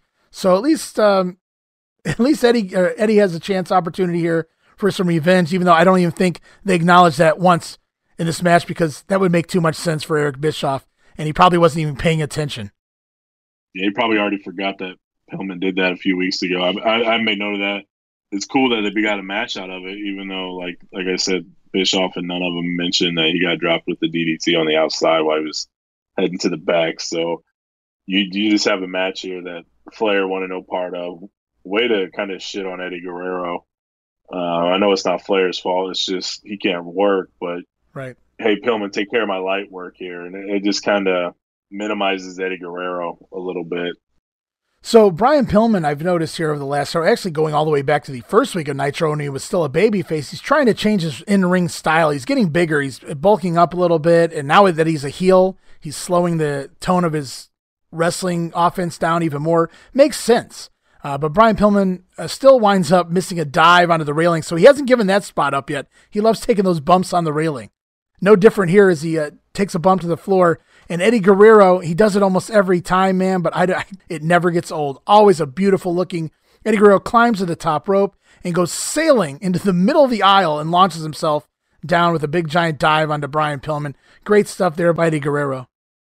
Yeah, I love that spot. I make note of it every time he has a match and he does it. It just looks so damn good. Oh, my God.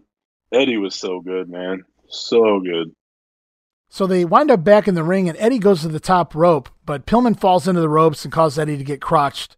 And Pillman climbs up and he attempts a superplex, but Eddie fights his way off, and Pillman takes a nice big bump all the way back to the middle of the ring. And Eddie Guerrero lands a frog splash and pins Brian Pillman of the Horsemen in 6 minutes and 24 seconds. This is absolutely the biggest win in Eddie Guerrero's career here so far, in his short career here in WCW so far. I thought this was a huge win, and it shocked the hell out of me because this is another match that I really didn't remember.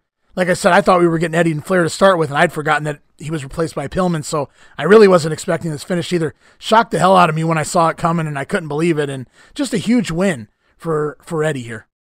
Yeah, it was a big win, but I just felt like the Flair promo kind of put a damper on it, and then again, the commentary not really caring about what the hell's going on. When somebody says, "Take care of my light work," and I'm Ric Flair, I shouldn't be in the ring with you. What's that make Brian Pillman look like? You got beat by the guy that Ric Flair wants no business being in the ring with, or because he's not on his level. So that means Pillman's below Eddie's level, and he's a member of the Horsemen. So the story to get to this point was pretty shoddy, pretty crappy. But the match itself was good, and the ending was great. I was surprised. I forgot that he even won this, and I was not expecting that. And it was clean. It was clean as day. So, surprised. Yeah, if you asked me who was going to win here, I would have 99.9% positive. I would have said Brian Pillman's winning this. If there was a finish, I would have guessed Brian Pillman as the winner here. So definitely a huge shock for me. The only thing I can say about Ric Flair using that type of language when he was cutting the promo on Eddie, calling him below him, was he's a heel and he's Ric Flair. And so, I mean, you got to kind of take those kind of punches at times. I get what you're saying 100%, but I still feel like this was a huge deal for Eddie Guerrero to pin someone who's been established as a WCW superstar for 6 years now. Someone like Brian Pillman. So I also noticed Eric Bischoff once again, he must not pay attention to his own program, because he asks Heenan mockingly at the end of the match after Eddie pins Pillman, "Oh, where's Anderson? Where's Benoit?" Well, Eric, if you'd listened to Ric Flair's promo, you'd know they were sitting and waiting on a jet with Flair's Hooters girls, you fucking douche. Pay attention to your own show. Yeah, pretty much. This week on WCW Saturday Night, we have no real matches. It's just a bunch of random guys wrestling, I'm assuming squashes, as they promote Lex Luger, Hugh Morris, that's humorous, VK Wall Street, and Disco Inferno in action.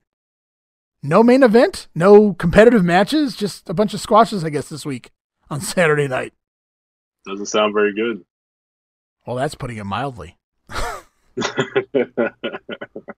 Man. Back to the ring.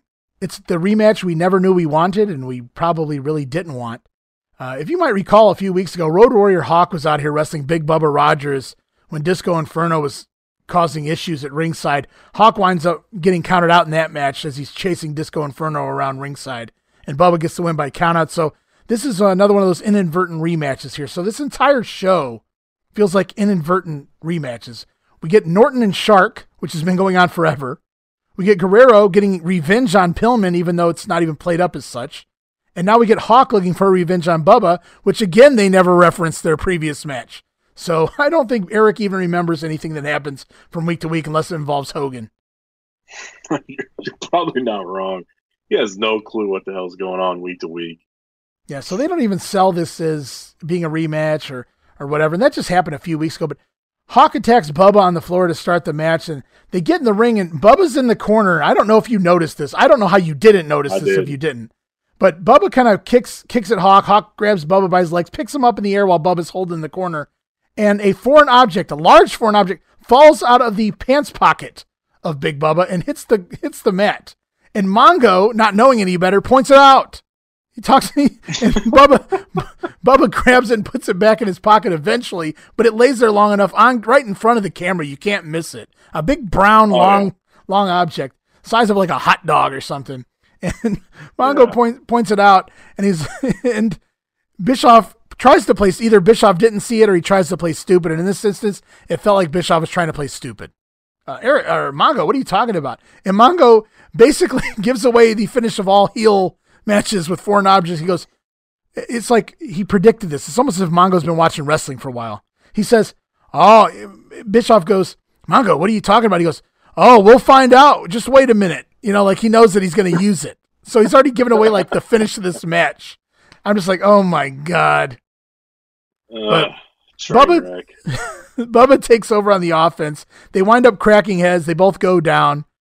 Hawk goes up top. He goes for a top rope clothesline. At least it looks like it was supposed to be a top rope clothesline. Bubba steps aside and Hawk crashes to the mat.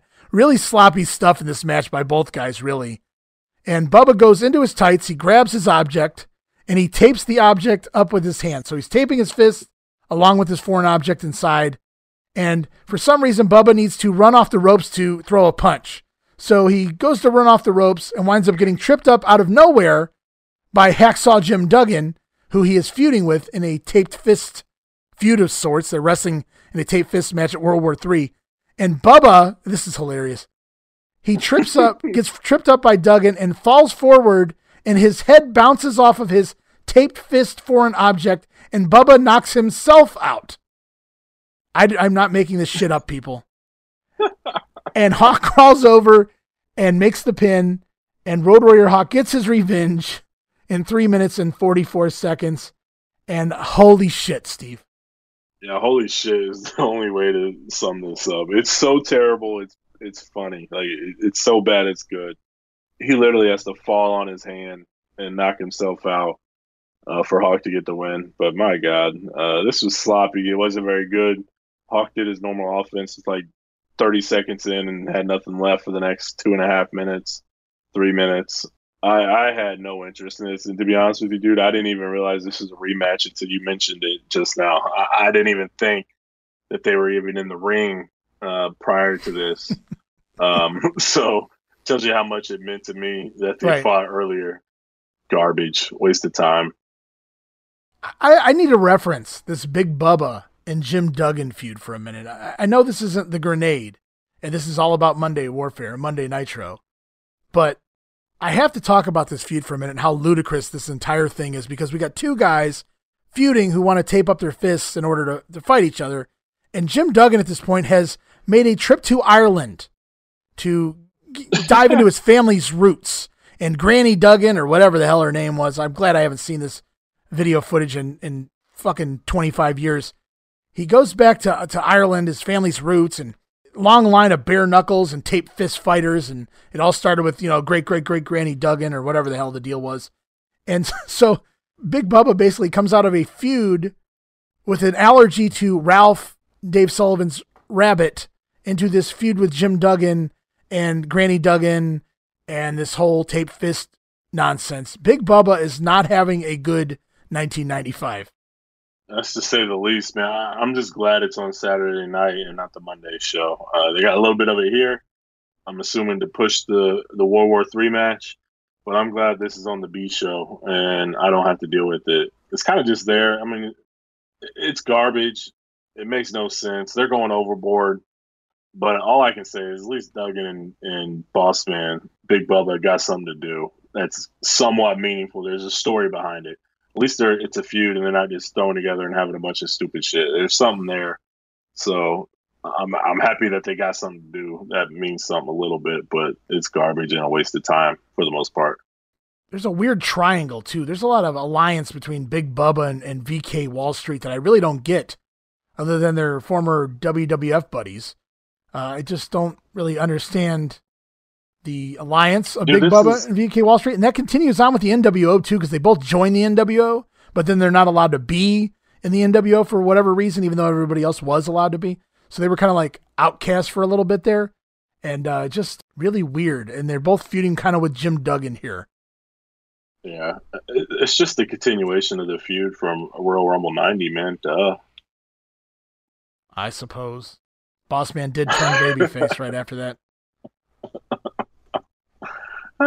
They never did get a real finish. Definitely not. Well, it's time for the big one. It's Hulk Hogan taking on Sting in a match that sold about 2,000 tickets, and we'll talk about ratings here in a little bit. But yeah, so that's basically how they sold it. So that's how I'm going to sell it to you guys. It's Hulk Hogan taking on Sting in what should be one of the greatest, biggest, most anticipated matches in history. But we get it here on free TV. Sting's out to the ring first. He's wearing red and yellow, and Heenan teases it's to mock Hulk Hogan, while Eric Bischoff sells it that he's wearing red and yellow to remind Hulk Hogan who he is and to bring him back to the good side. So Sting's in the ring first, and for some reason, Hogan's accompanied by Randy Savage. And so Savage is out first. He's got his arm all taped up and in a sling, selling the injury from last week in Lex Luger. And there's no Hulk Hogan. Where the hell's Hulk Hogan? He's not coming out. He's not coming out. Here comes Hulk Hogan from behind. Yes, through the crowd. So now Johnny B. Bad has done it, Randy Savage has done it, and Hulk Hogan have done it all within a matter of a month. Talk about overkill.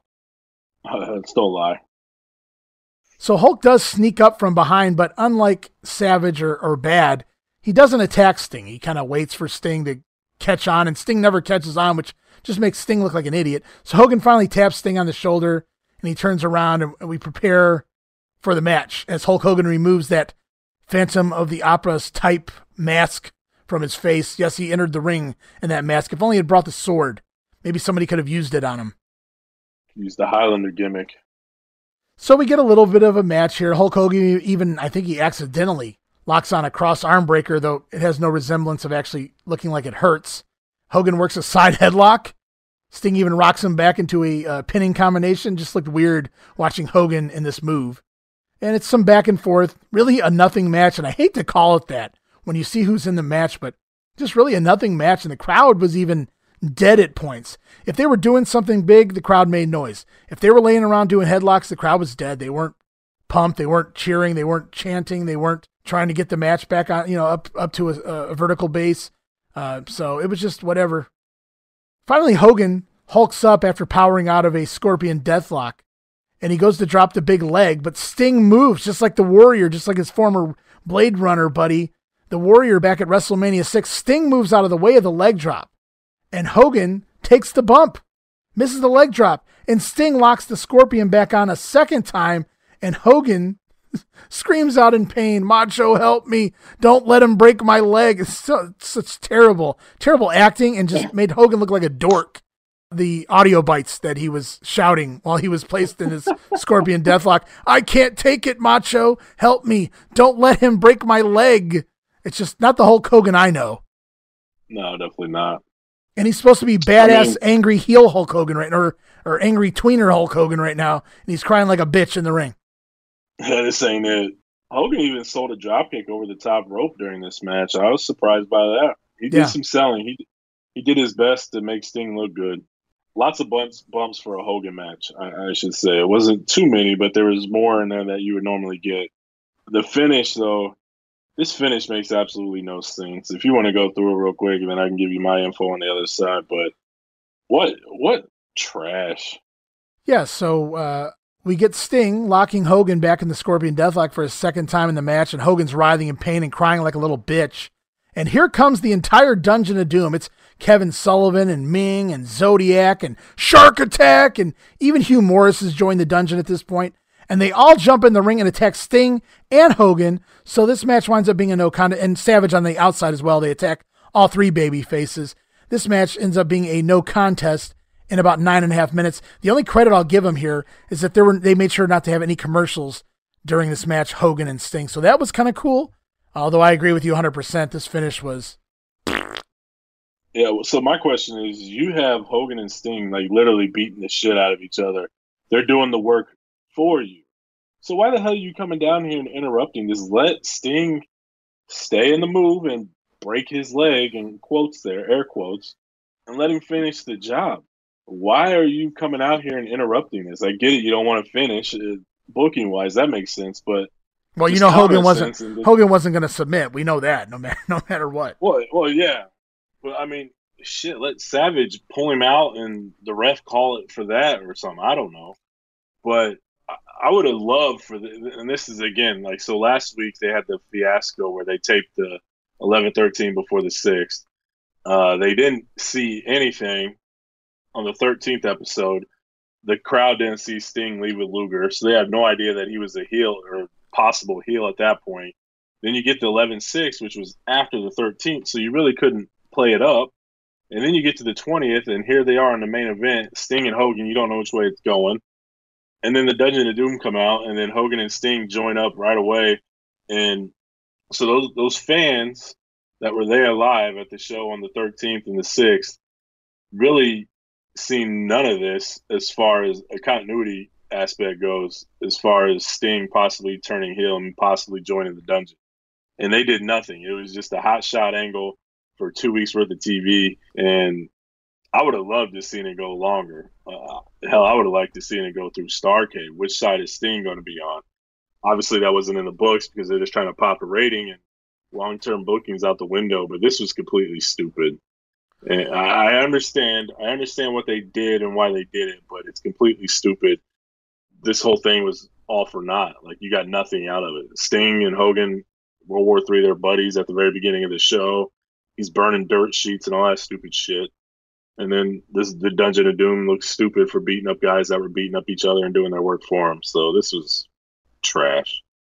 Yeah, it seemed abrupt that they wanted to get Sting back on the good side. Not that he ever turned to the heel side, but just to make sure they put the kibosh on anyone wondering if Sting was indeed turning heel.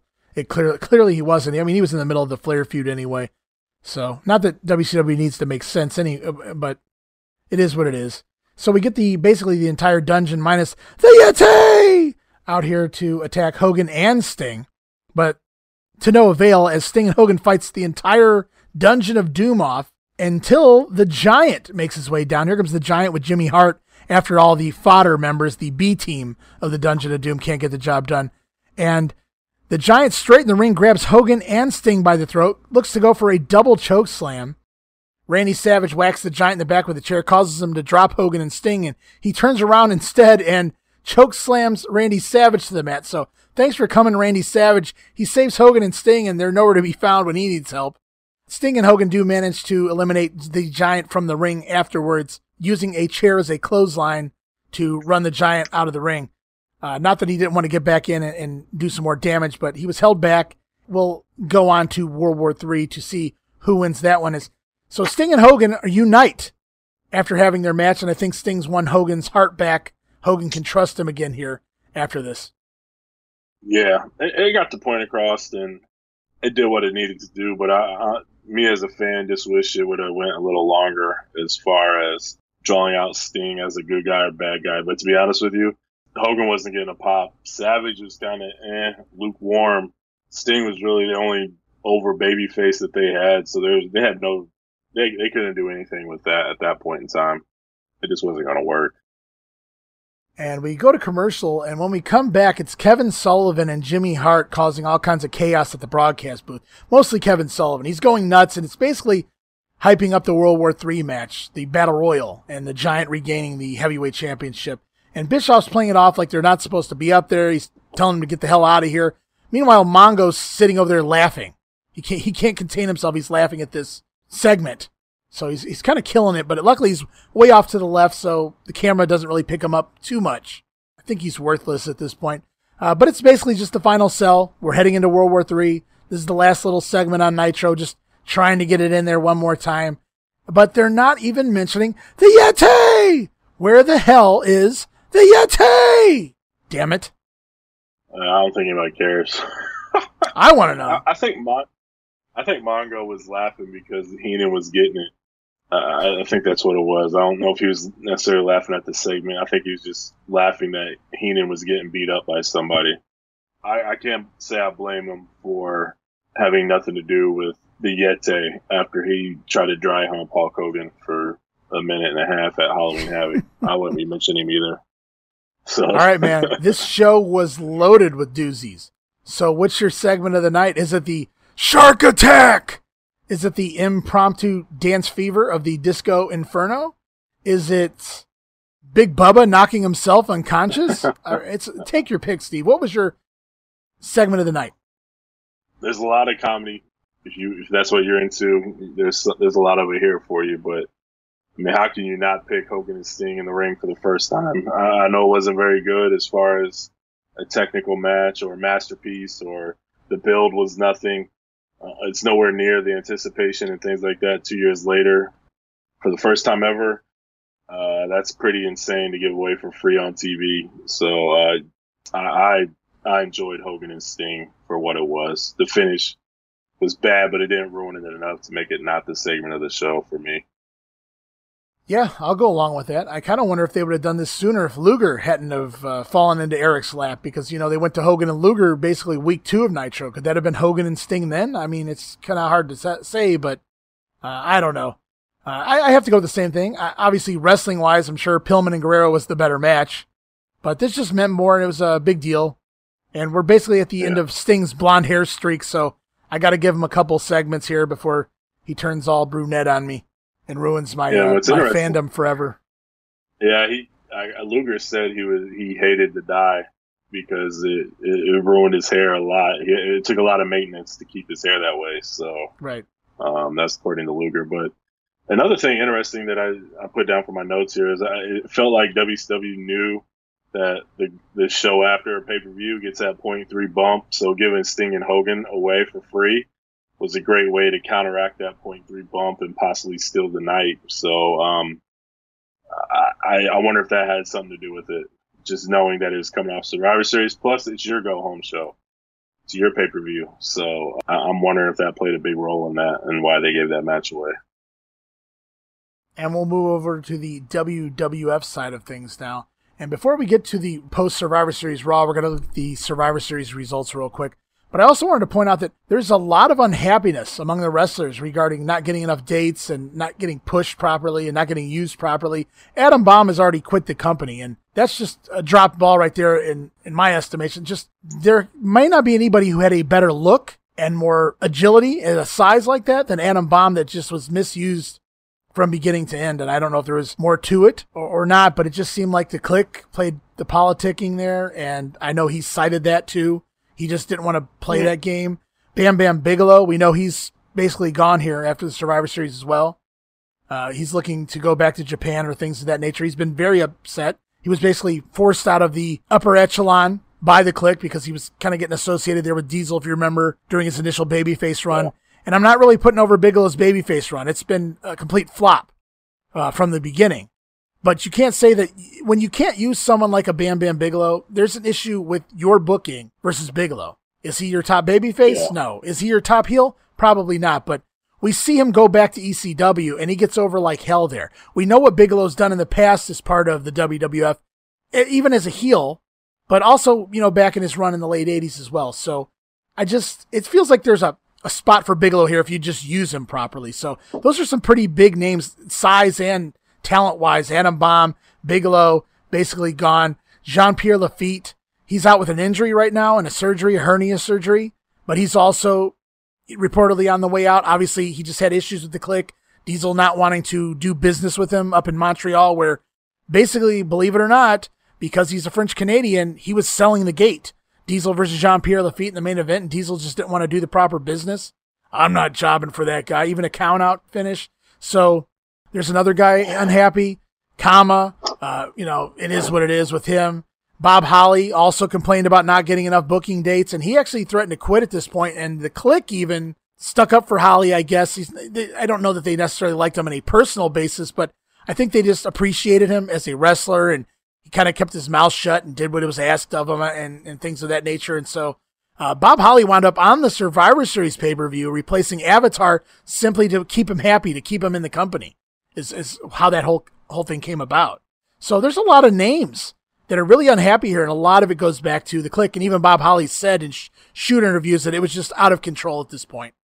Dude, could you imagine this company if the Click wasn't there?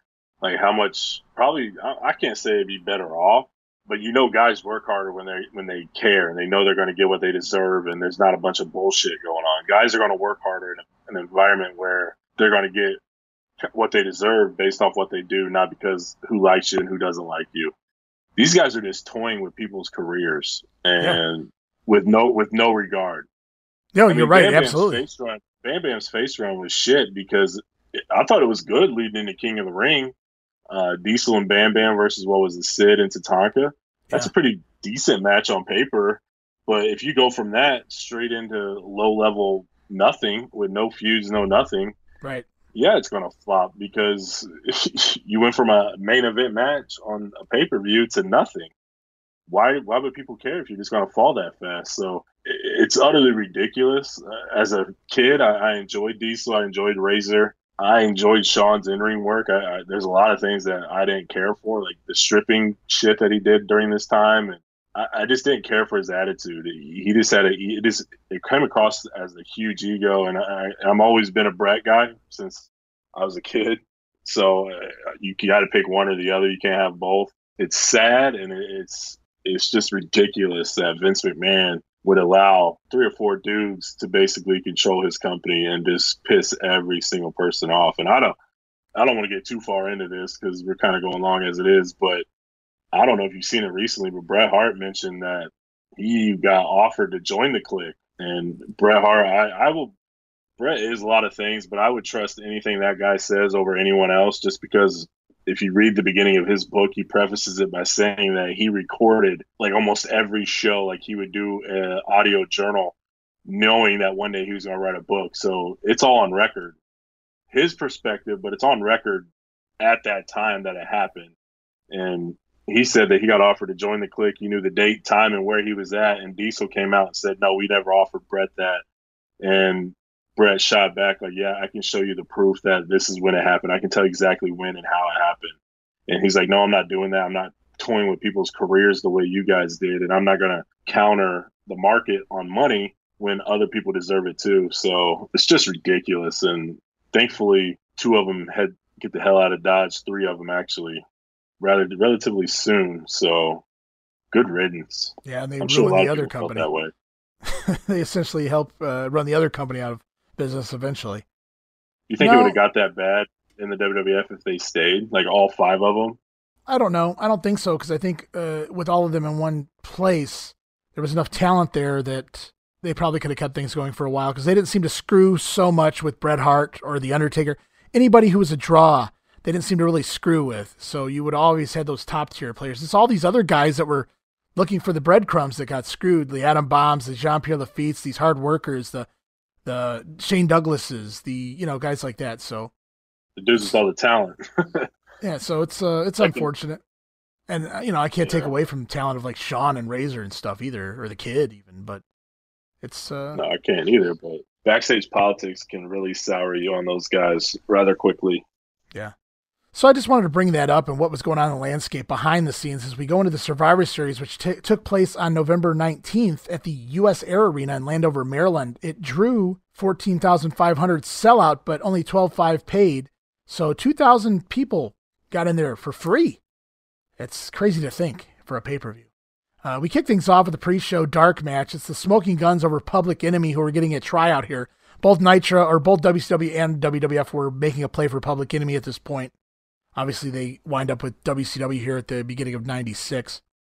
It's the return of Mr. Perfect on commentary to kick things off at the pay-per-view. And I'm telling you, man, I marked out like crazy. It came out of nowhere.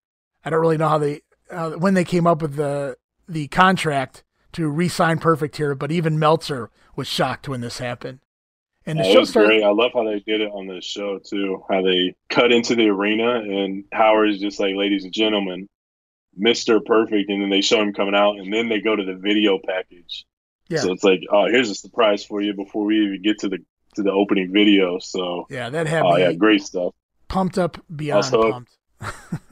Oh yeah, same here, man. And then that jacket he was wearing, classic. I love Mr. Perfect, man.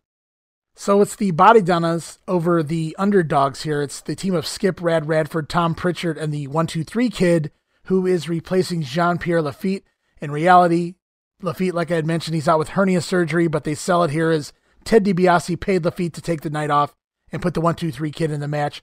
They get the win here. The eliminations go like this. Bob Holly over Tom Pritchard in 5:39 with the crossbody off the top. Skip pins Bob Holly with a roll-up immediately afterwards at 5:45. Rad Radford pins Hakushi in 8.5 minutes by using the tights after the Kid kicks Hakushi in the back of the head. Barry Horowitz pins Rad Radford with a half Nelson cradle in 11:47 as Radford was doing push-ups. The 1-2-3 Kid then also pins Barry Horowitz in 12:46 with a knee to the back and a leg drop. Marty Jannetty pins Skip in a phenomenal-looking power bomb off the top rope in about 15:23. and the 1-2-3 Kid winds up pinning Marty Jannetty after Psycho Sid comes to ringside and drops Jannetty throat first across the top rope. The Kid gets the win, and the match goes just over 19 minutes. And we go backstage, and Razor Ramon's been watching the match on the monitor. He can't stand the Kid after what transpired on Raw, and the Razor goes berserk, and he grabs a monitor and throws it against the wall, and Razor's pissed off, and the other baby faces are trying to calm him down, so they're playing up the Razor and Kid storyline here in between the matches. We go on. It's a women's match. Bertha Faye, Aja Kong, Lioness Asuka, and Tomoko Watanabe taking on women's champion Alundra Blaze, Kyoko Inoue, Sakia Hasegawa, and Chaparita Asari. Match only goes 10 minutes. It's a pretty quick in and out here, which is unfortunate because these girls can really work. Blaze pins Asuka in 141 with a German suplex. Aja Kong pins Hasegawa with a back suplex in 355. Then she pins Chaparita Asari with a splash off the ropes in 424. And then Kong, for the third elimination in a row, pins Kyoko Inoue with, she blocks a sunset flip and drops a earthquake butt splash to pin Inoue in about 5 minutes there. Alundra Blaze back in the ring. She starts eliminating the heels, pins Watanabe with a pile driver in 623, pins Bertha Faye with a German suplex into a bridge in 711, and that was also Bertha's swan song, so bye-bye Bertha. And it comes down to Aja Kong and women's champion Alundra Blaze, and Aja beats Blaze with the spinning back fist after and she pins her and gets the win in about 10 minutes there. It was a good little match, very quick though, very rapid-paced eliminations. And did they announce that match for Royal Rumble 96? Aja Kong and Alundra Blaze, I think it was. Aja Kong. I can't say. I don't recall that. That would be interesting to know, though. I kind of remember a completely different story. I thought maybe Blaze had been told that they really didn't have the money at this point to support a women's division, and that's kind of the part of the story that's not really told when she jumps to WCW. Is that they really didn't have anything for her, even though it looked like they were setting up this Aja Kong match. They really didn't have a whole lot for, at least beyond working a pay-per-view once every 3 or 4 months. They didn't really have anything for her. That's kind of why she made the jump, was she wanted to work and she wanted to get paid more. And they kind of make her the bad guy, which I get it with the belt and the garbage can deal, but... Yeah. I want to say, like, in the Royal Rumble 96 program, which is one of the last pay-per-views that had an actual program, they have a women's match in it. I think it was Alundra Blaze and Aja Kong. Okay. Or I may have seen it in a WWF magazine. I'll have to go back and check, but I can figure that out and let you know. So the show goes on, and we get the fake Bill Clinton dropping down as Bam Bam's pyro explodes, and they think that somebody's trying to attack the president in a comedy spot gone wrong. And in the ring, it's Goldust pinning Bam Bam Bigelow with a bulldog after Bigelow misses a charge in the corner. Match goes 8 minutes, 19 seconds. This is the end of Bam Bam Bigelow's run in the WWF. The Undertaker returns with a mask now covering his broken orbital bone. Undertaker will team here with Fatu, Henry Godwin, and Savio Vega over King Mabel, Triple H, Jerry Lawler, and Isaac Yankem. Match only goes 14 and a half minutes. Undertaker's entire team survives as The Undertaker finally gets tagged in, and in succession, he pins Jerry Lawler with a tombstone in 12:18, pins Isaac Yankem, the future Kane, his brother, kayfabe, guys, in 12:49 with a tombstone. Then he pins Triple H, and this is a pretty fun spot here where Triple H is on the apron and he chokeslams Helmsley halfway across the ring back into the ring and gets the pin on Helmsley there in 13:34. It leaves the entire Dark Side team against Mabel, but it's Undertaker who wants it Mabel, and Mabel decides to take a count out instead of doing a job here and walks out on the match, leaving poor Sir Mo in the ring to take the final chokeslam from the Undertaker. Mabel takes the count out, and the Dark Side win the match in about 14 and a half minutes there. And then we go into the wild card match. It's Shawn Michaels, Ahmed Johnson, Davey Boy Smith, and Sid against Razor Ramon, Yokozuna, Owen Hart, and Dean Douglas. Michaels pins Douglas, go figure. Douglas is the first one gone, with a roll-up in about 7.5 minutes. Razor then pins Sid in 16 minutes, 17 seconds after Michaels accidentally super kicks Sid, and then Smith even accidentally elbows Sid while Razor's trying to make the cover. So Sid's on the way out there, or at least out of the match, and he powerbombs Shawn Michaels, and deservedly so, if you ask me. Yeah, because like he hit Sid with the super kick, and then he just kind of shrugs it off. Oh well. Yeah, like, oh well, big deal. Darn. No biggie. Well, I eliminated one of my own partners. The action goes on as Ahmed Johnson pins Owen Hart with the Tiger Bomb. I think it's still not named the Pearl River Plunge yet. Ahmed gets Owen out of there at 21:47. Davey Boy Smith pins Razor Ramon at 24:06 with the running power slam after Razor gets involved with an interfering 1-2-3 kid on the apron. Ahmed Johnson winds up pinning Yokozuna with a splash following a super kick from Michaels after Ahmed and Michaels hit a double clothesline on their own partner, Davey Boy Smith, who's actually buddies with Yoko. They had to send Davey Boy out of the ring in order to beat Yoko. Just odd booking here, but I guess it kind of makes sense in some way, shape, or form. Ahmed, Shawn Michaels, Davey Boy Smith all wind up surviving this match. And it's to the main event where Bret Hart beats Diesel for the World Heavyweight Championship. Match goes 24 minutes, 51 seconds.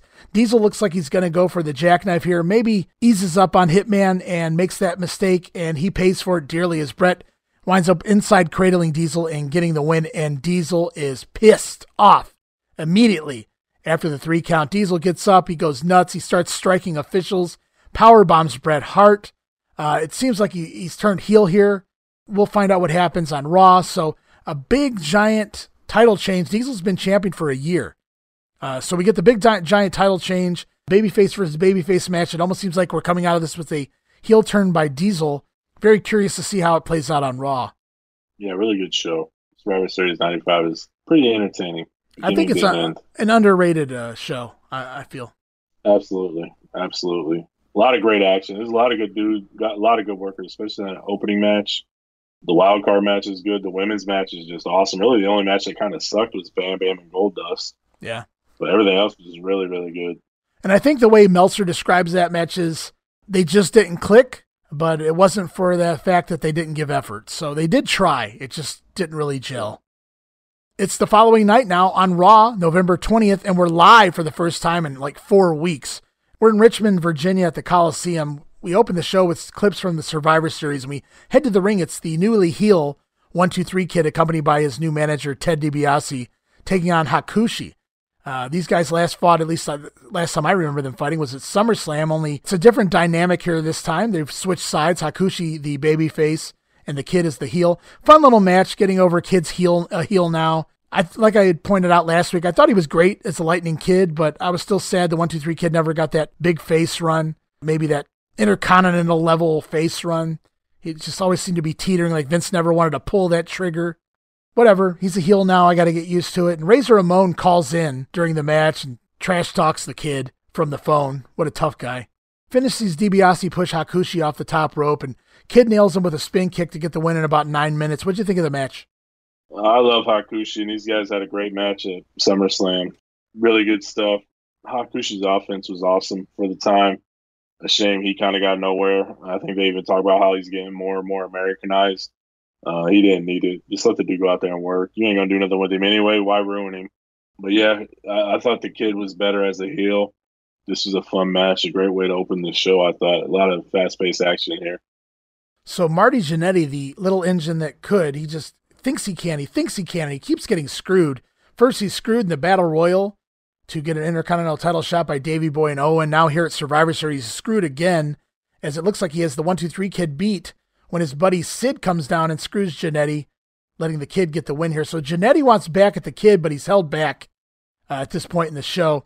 He wants revenge for the Survivor Series, and he's still going to try to get it here. As Jerry Lawler interviews Ted DiBiase and the kid at ringside, Lawler actually shakes hands with the kid, tells him how proud he is of him for turning heel. DiBiase gets on the microphone. He taunts Marty Jannetty about being eliminated at Survivor Series, and that brings Marty back out. And like 10 feet behind Marty comes Sid Vicious, or I'm sorry, Psycho Sid. He follows Marty right out to the ring. They had to have been standing in gorilla together, I would have to imagine. I don't know how Marty didn't see 6'10" guy standing right behind him. But so Marty's out there, and I'll give Sid credit. He doesn't attack Marty from behind. He actually walks around Jannetty's back, gets in his face, and tells Jannetty, if you want to get to the kid, you got to go through me. Basically, it winds up Sid and the kid attacking Jannetty, and Marty taking a power bomb on the floor. Fun segment. Yeah, nice angle. I'm interested to see a Marty and Kid match. I'm sure that'd be really good, and that's kind of what they're building towards here. Sid's just doing all the dirty work, but the match is actually Marty and the Kid, so sign me up for that one. And, well, it's Slam Jam time again with Doc Hendricks, and now he's pimping the In Your House December pay-per-view. and he announces two big matches for the show already. We already knew that the WWF champion, who is now Bret Hart, would take on Davey Boy Smith. Davey Boy obviously granted another title shot. So we know one of the matches at In Your House is the world title match between Bret and Davey, and last time they met in such a high-profile match was SummerSlam 92 for the Intercontinental title, when Davey Boy beat Bret, so they make sure to show a clip of that here, and then followed by a taped promo from Jim Cornette and Davey Boy Smith, reminding Bret that Davey's beat him before. So job well done there. And then the other match announced for In Your House, Henry Godwinn taking on Triple H in a hog pin match. So In Your House is already shaping up to be a fun one. That's a great main event. Bret and Davey Boy. Oh, I thought you were talking about the hog pin match. I was going to tell you that wasn't the main event. Great match. No.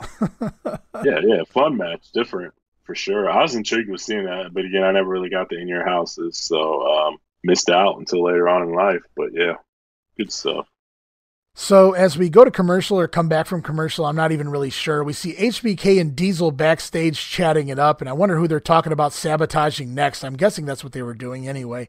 It's Barry Dudinsky in the aisleway selling jean jackets, and I just want to let everyone know that, no, in 1995, jean jackets weren't cool. They hadn't been cool since the 80s. So I don't know what the hell they were going for here in the mid-90s with jean jackets, but I had to let people know that were born after this era that, no, jean jackets weren't in 1995. It's certainly not with wrestlers plastered all over the back of them. Yeah, I don't think I'd really want one of those. They're worth a pretty penny now just as a collector's item. Again, a lot of this stuff, it looks like trash for 95, but man, I wish I bought some of it. That stuff is worth some pretty good money. That's because nobody was buying it. Yeah, they're rare to get. I saw somebody trying to sell the WrestleMania 12 jean jacket with like the logo on the side and then the match on the back between Bret and Shawn for like $600. I'm like, I shall pass. Same here. Back to the ring, it's Savio Vega taking on Skip the Body Donna. Skip jumps Savio, and it's good stuff from both guys really early on. Great bumping by Candido, and these guys are moving at 100 miles an hour, and it becomes clear why rather quickly into the matches. Out of nowhere, about 2 minutes into the match, both guys seem to just completely slow down, almost like they're looking for something. And they are. Here comes Diesel in street clothes walking his way to the ring.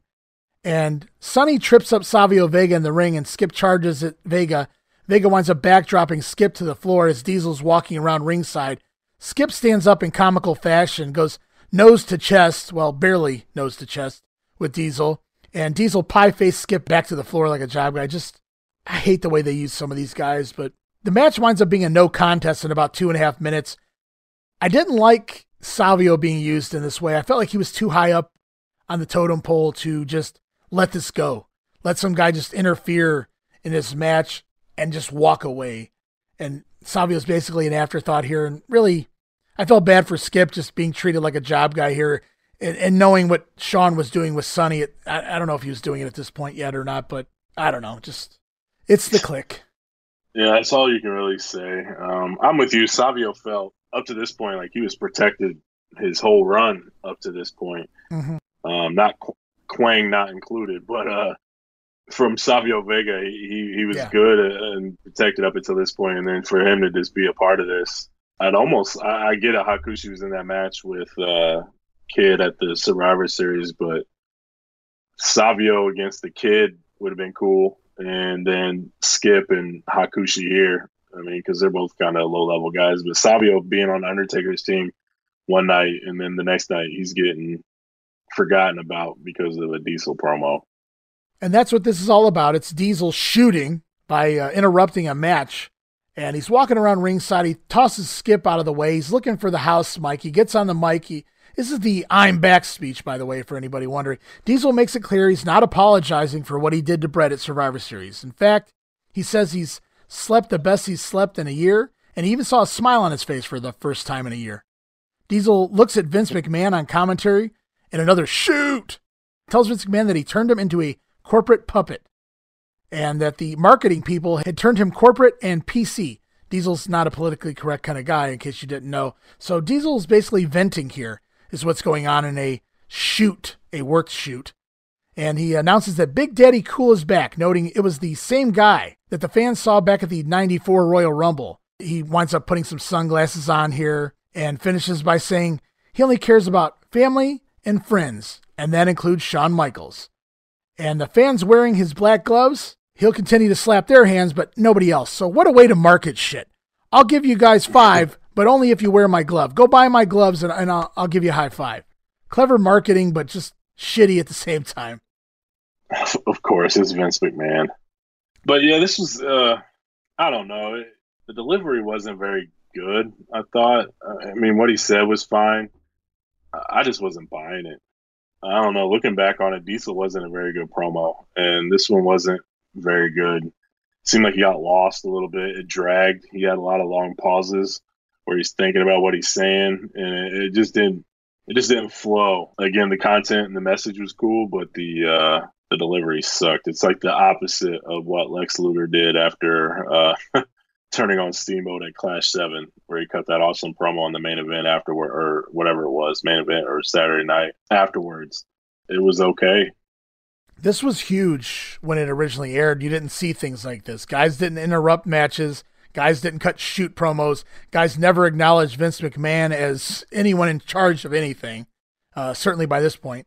So these were all no-nos. And then to basically address that I'm kind of a heel, but my buddy's still my buddy, which was weird. You were either a babyface or a heel. If you turned heel, you turned on everyone. Yeah.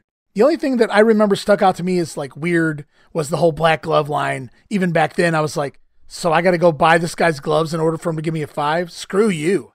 But other than that, and I do see what you're talking about here, a lot of pausing, pretty slow. It's almost like he's trying to think of what to say to some degree. I think he knows what he wants to say. The delivery could have been a little better here, but if I go back in time, I bought it hook, line, and sinker when it originally aired. Just so many dynamics about this were different, very real. We didn't get that shoot stuff, especially in the WWE at this time. Definitely a different turn, and it's not the last time they take this turn on this episode. It was different, and it was like he turned heel, but he didn't turn heel. It was just a very different style, I guess, of WWF booking. So I bought into this, and, it became a famous line, the line at the end where he says, "I'm back." And basically, the old Diesel's back, the badass Diesel's back. He doesn't stay around very long, but he's back for now. And the camera actually follows Diesel for whatever reason, because they never do this any other time. But the camera follows Diesel all the way backstage. We see him run into Shawn Michaels, and they kind of embrace before Diesel leaves the arena. So that explains where he's at later in the show. It's funny, though. When he walks out, you can kind of see him. It looks like he's heading towards a semi-truck. Well, he's Diesel. I wonder if that was... Oh, yeah, that's what I'm saying. So I'm just curious if that was on purpose or just a coincidence, one of those things. But good production. Well, if they're trying to sell him as a badass, I hope it was just a coincidence. That's no lie. I thought this promo had to be done. Great story. I did feel bad for the guys in the match, especially Savio, we pointed out. But I felt like this had to be done to further the Diesel character, what it evolves into right now. It sucked for Savio. It sucked for Skip. Really sucked for Savio. I remember buying it at the time, and I didn't mind it here. It obviously doesn't have the impact with me here 25 years later that it did back then, but I bought it back then. So decent little segment. Yeah, it wasn't bad, and it was good. I just wish his delivery was just a little bit better. I think it would have been more meaningful, more impactful if he was able to.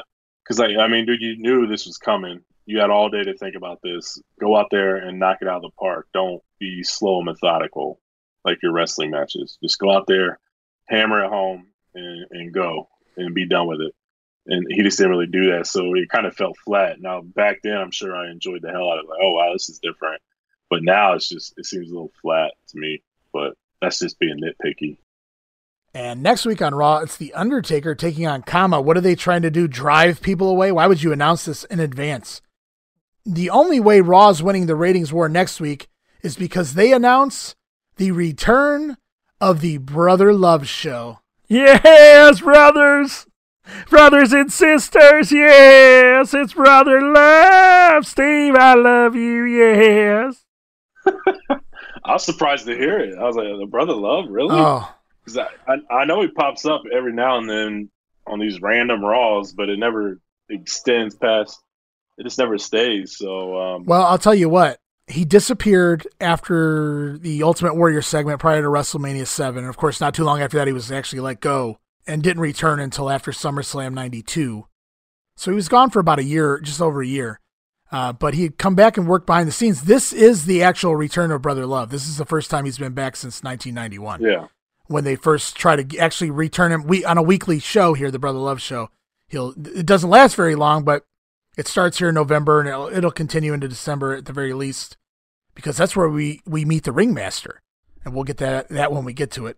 But yeah, so for Brother Love's very first guest, it's Bret Hart. So it's somebody he knows from years past anyway. So I can't wait to see that. When I saw this for the first, I was a gigantic Brother Love fan. I lived and died by the Brother Love show. So when I realized that my favorite wrestler, the Warrior, had taken Brother Love out, I didn't know what to do with myself, because it was like, shame on you, Warrior. But yeah, so I was so pumped that Brother Love was returning to my TV set. And so that's the plug for next week's Raw. I know Brother Love's coming back. I don't know what that means for the fans here in 1995. All joking aside, a very uneventful way to promote next week's show. Bret Hart in a promo, and Kama versus The Undertaker, which we had seen plenty enough of over the summer. So Raw's not sounding too hot for next week. Definitely not. But it is Undertaker's TV return, so that should help a little bit as far as actual television and not pay-per-view. So that should help, but we'll see. That's what we're here for.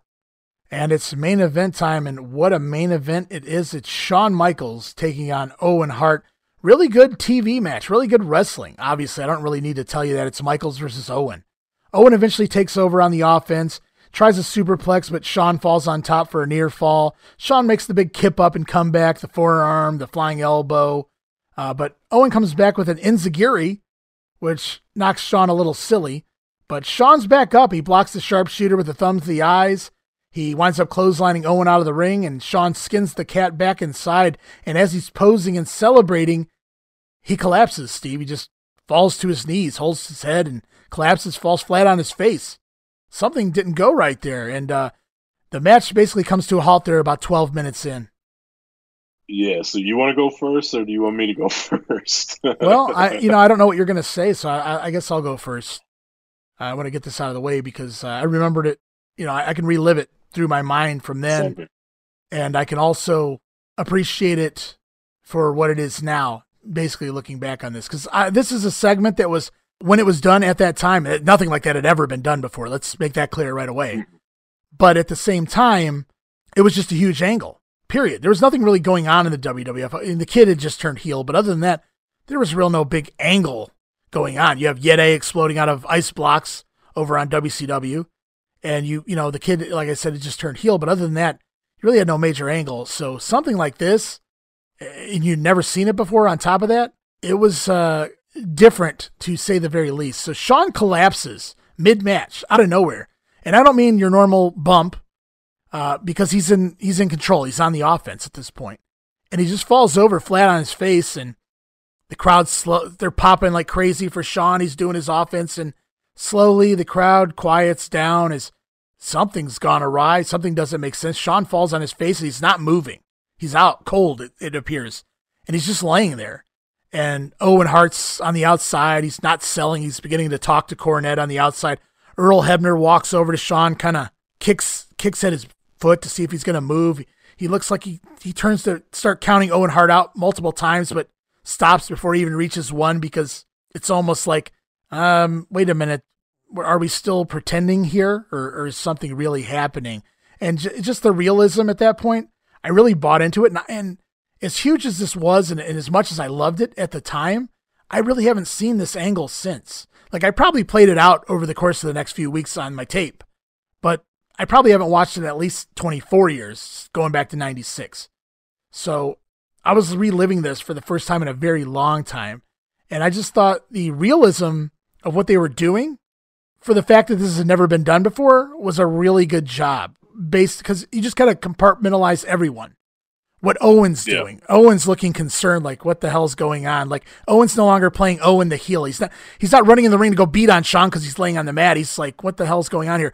Jerry Lawler randomly just mumbles really quietly, like what's going on, or I can't really remember what he said, but it's something along those lines. He's kind of asking Vince what's going on. We got Earl Hebner checking on him. Cornette's whispering to Owen. Owen's looking concerned. Owen has a concerned look on his face, almost like he wants to come over himself and check on Shawn.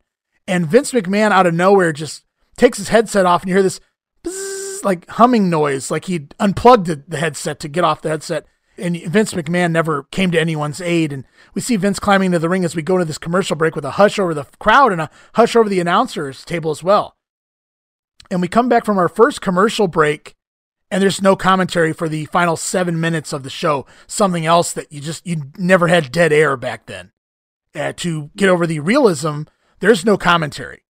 There's EMTs when we return. They're checking on Shawn. They're giving him oxygen. Vince is talking with him. He's discussing that Shawn was okay last night, referring to the pay-per-view. We get a doctor in there. I hear Vince ask, are you a doctor? Yes, I'm a doctor. There's officials start coming out. J.J. Dillon's in the ring. Rene Goulet, Dave Hebner. Jerry Lawler. The camera even cuts to Jerry Lawler, who's walking around ringside with his arms open, looking for answers. Like, what the hell's going on? Even Lawler, the evil heel who laughs at it. He just laughed at Marty Jannetty getting powerbombed on the floor 45 minutes ago. So he's even like, what the hell's going on? This felt so real. Pat Patterson's down, speaking to Shawn, asking him, are you okay, Shawn? Are you okay? Just stay there, relax, don't move. The doctor's starting to tell people he's okay, he's coming around. But Shawn's got his eyes open by the time the show ends, but he's just blinking. He's not really responding. He's not really moving.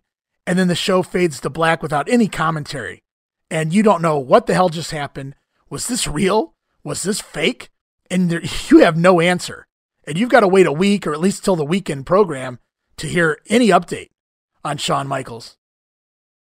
I love this angle. Again, I said it earlier. I'm not a huge Shawn Michaels guy, but I still, like you said, I can remember this from my childhood. I remember watching this, and I was like, what the heck is going on? Like, what in the world just happened? Like, he was, like you said, he was doing the offense. He was in it, and he just skinned the cat and was posing, and he looked fine, and all of a sudden he just fell over, and it felt very real and authentic, and everything after that was just perfectly done. And we all know it's wrestling. It's an angle. If it was real or things like that, they're going to cut the feed. They're not going to let you see it, or they'll go to commercial, or they'll take you, like we see what happened at Over the Edge. They just go right to the commentary table and be done. So I never really thought it was real. I was just curious, like, okay, this is bad. Is he okay? What's going on? I can't wait till next week's show. My issue is, and we've talked about him a lot on this episode, but he has a lot to say about this war that's brewing. But the Meltzer, he like just shits all over this because he felt it was in very poor taste, and that it looked like Shawn was really bad off, and that the majority of his callers and stuff thought the same. I was like, I don't buy this. I'm not buying that this was in poor taste. This was just a cliffhanger on a TV show. Yeah, it's you want to say that it's a work, but you also want it to be real. And Meltzer feels like he blurs that line quite a bit, and he just picks which side he wants to argue. And this was just a cliffhanger. It was like a season finale of your favorite TV show, and you had to wait 6 months to find out what's going on. In this case, it was just a week. And I was naive as a 9-year-old and thought things were real, but I never thought his life was in jeopardy or anything like that. I mean, it's wrestling.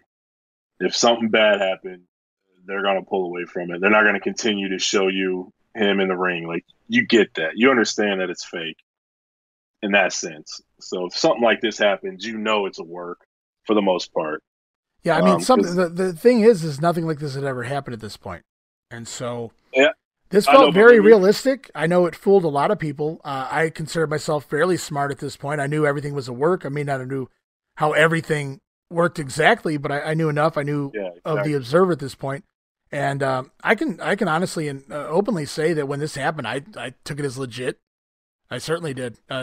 They'd never done anything like this before. Just the seriousness in the way the announcers treated it, the way there was no commentary, the certain lines that some of the guys were saying while this was going on, the fact that he had collapsed in the middle of offense. That just was somebody had never done that before. You didn't collapse while you were making your big comeback. Imagine if Hulk Hogan, had hit the big boot and he was going off the ropes for the leg drop and fell over and died. It's just like, it doesn't make sense. I think it probably depends on your take, I guess. I mean, I could see it from both ways. But I remember when it happened, I was extremely concerned because at that point in time, that was probably my favorite worker. And I'm sure when the show went off, I was very concerned going to bed that night, as silly as that sounds as a teenager.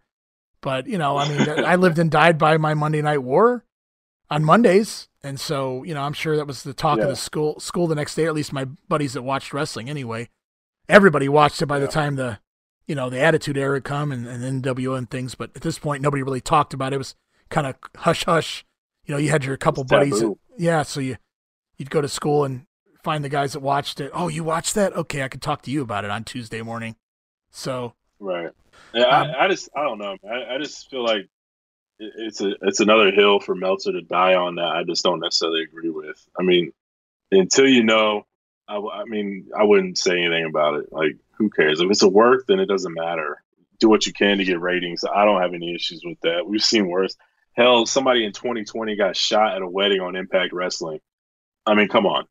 So I can't wait I would love to see what he has to say about that. But I like I said, I did believe it as hopefully he was okay.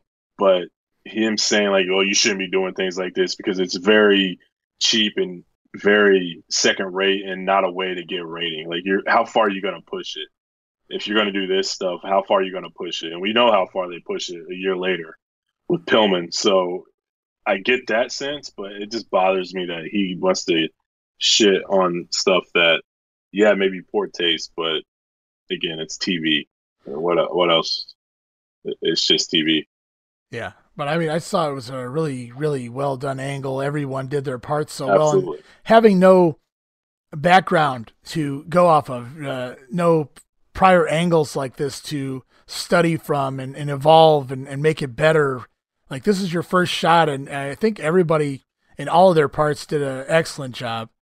So that said, we'll quote a few lines here from DeMeltz.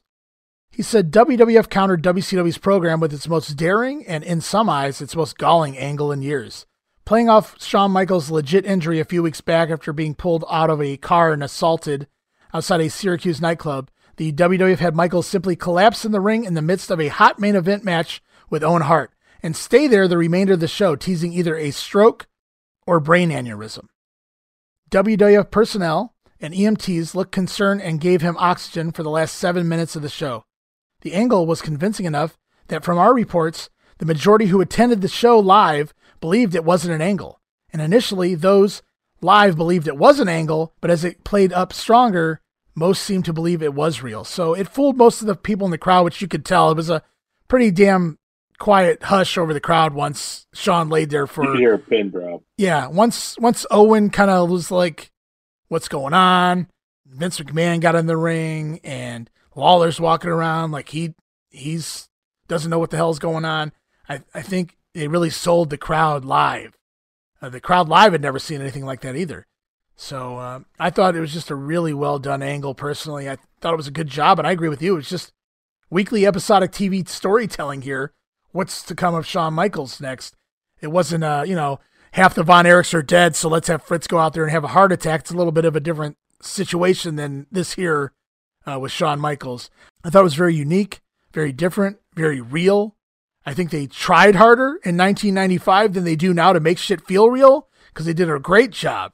And overall, man, Raw was filled with shoots, and I use air quotes there, a new direction for sure with the company.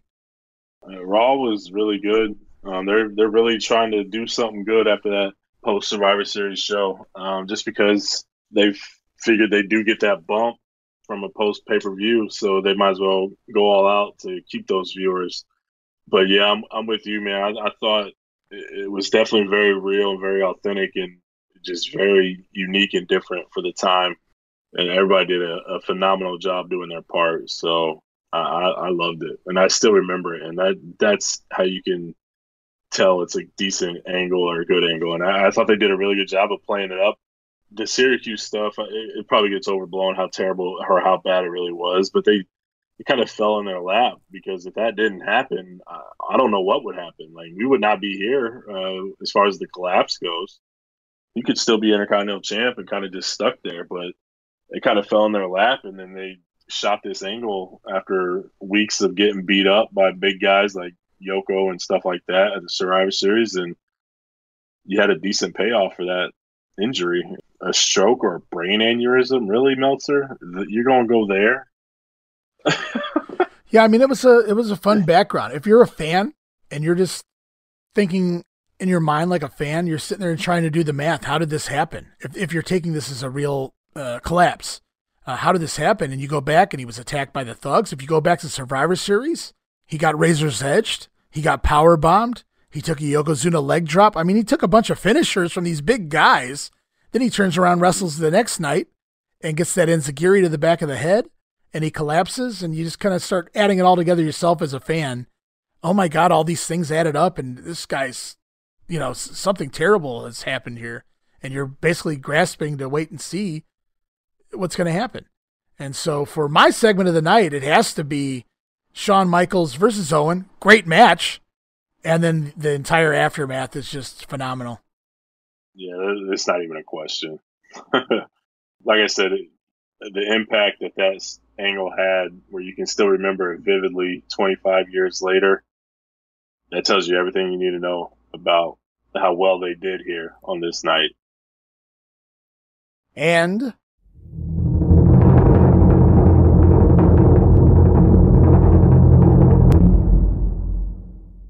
the ratings are in. And even though the WWF had overall by far the superior show, and coming out of a pay-per-view which typically gets a 0.3 boost, still Hulk Hogan versus Sting wins it for the night for WCW.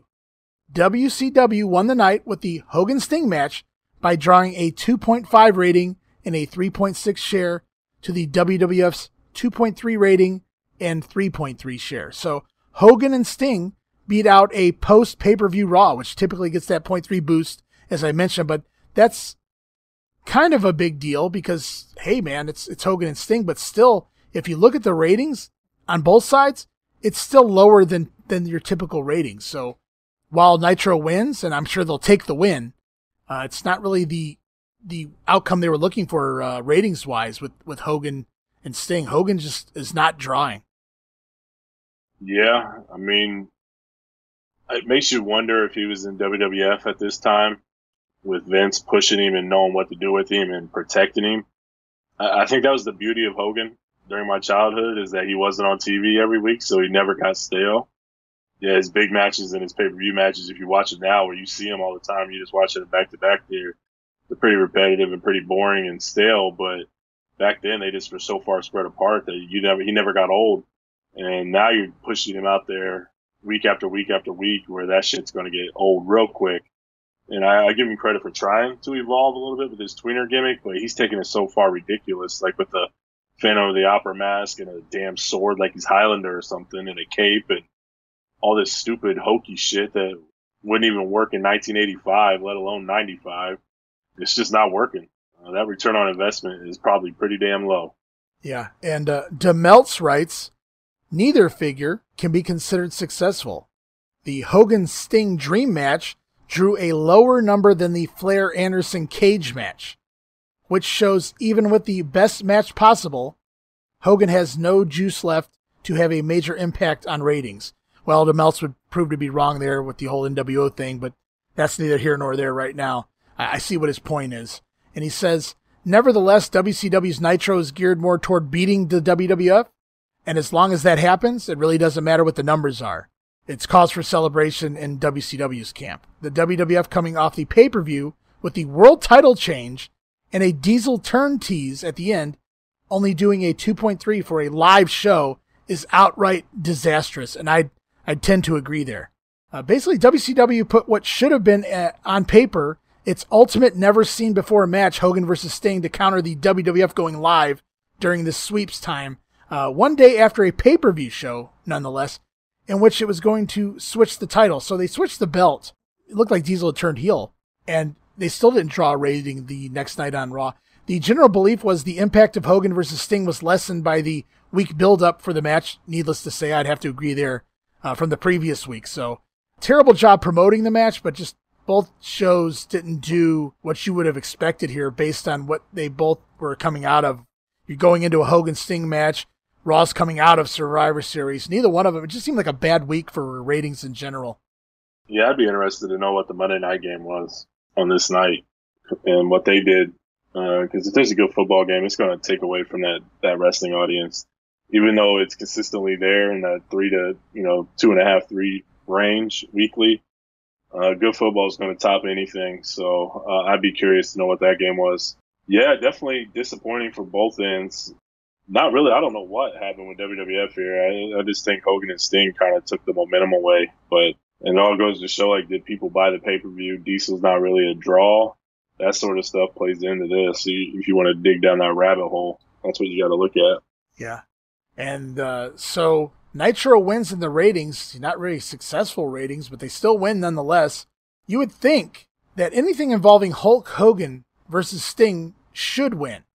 But the real winner here for me has to be Raw. The Diesel shoot, Hakushi versus the Kid was okay. It wasn't SummerSlam level good, but it was okay. I enjoyed the Jannetty powerbomb segment, the angle outside the ring, and then of course, the Owen and Shawn match, and then the collapse segment at the end of the show. Just Raw was leaps and bounds better than Nitro here. Yeah, I agree with you. I know people probably want to hear us argue and things like that, but I mean, when you have infamous angle, I should say, not necessarily iconic, like Shawn Michaels collapse, and we all know what it leads to, and this was the springboard for that, there's no way that's not winning. I don't care what Nitro had. Hogan and Sting was decent for what it was, but again, no build, nobody cared. Clearly, the ratings weren't there for it. Yeah, not many people cared, so I mean, it was just there. It was just a match to stop them from getting a good rating, and that's not how you book stuff. So yeah, Raw hands down. And Raw seems to be consistently getting better. I know a lot of people trash 95. You can get through the first 8 or 9 months. I mean, you got some decent TV. Yeah, 10 months, you got some decent TV. If you can get first of the 10 months of a year, you can get some decent TV there at the end of it. There's some decent stuff in between, but yeah, for the most part, it does pick up towards the end of 96. Yeah, Nitro's has been very hit or miss. Some weeks it's great, some weeks it's terrible, some weeks it's a little of both. So it's hard reading Nitro. It feels like there's no real booking plans there. It's just whatever they're going to do. I will say the one thing about Nitro is the production and the look and the feel of the show always top good. Notch. Yeah. And it's better than Raw every week, but it's what happens inside the ring that matters. And Raw's kicking butt lately. Oh, absolutely. And guys, I know we ran a little longer than usual with this show, but I kind of expected that going in, given this is the fallout of the Survivor Series. And then on top of that, obviously the collapse angle with Shawn and the Diesel shoot promo and things of that nature, Sting versus Hogan. So I thought this might go a little longer than usual, what you guys are accustomed to. But we had to get it all in, man. And it's all about getting the quality of the show over and discussing everything as needed. And I thought that was very important to discuss some of these segments at length. And so, Steve, man, I'm telling you, man, this has been a blast. I was going to say, it is the battles within. So If it goes long, it goes long. Yeah, these are the battles for certain. And, I mean, it's been a blast, though, man. What are we now? 6 episodes and 12 episodes of Nitro in the books. Crazy. 3 months worth of Nitro already down. It's crazy to think that. Wow. But, yeah, man, it's just another good time. And we'll be back again next week, which will be Christmas week. Holy cow, Christmas week's next week. Jeez. With episode 7, as we see the fallout from World War III, where the Yeti gets thawed out, according to Tony Schiavone anyway. And a whole lot more. We're going to see the fallout from the Shawn Michaels incident as well. So, Steve, man, I appreciate you being along for the ride once more here on Monday Warfare, the Battles Within. Absolutely, man. It was my pleasure. I had a blast again. Thanks for having me. Yeah, these shows are so fun and so easy to take notes on, not just because of my memory of the shows, but they just seem to flow pretty fast, at least as long as they're an hour long anyway. So for as long as they're an hour long, we're definitely going to keep rocking out 2 of each every week, 2 Nitros, 2 Raws. So you can guarantee 2 more of each next week. And we'll see you guys next week for the special Christmas edition of Monday Warfare, The Battles Within.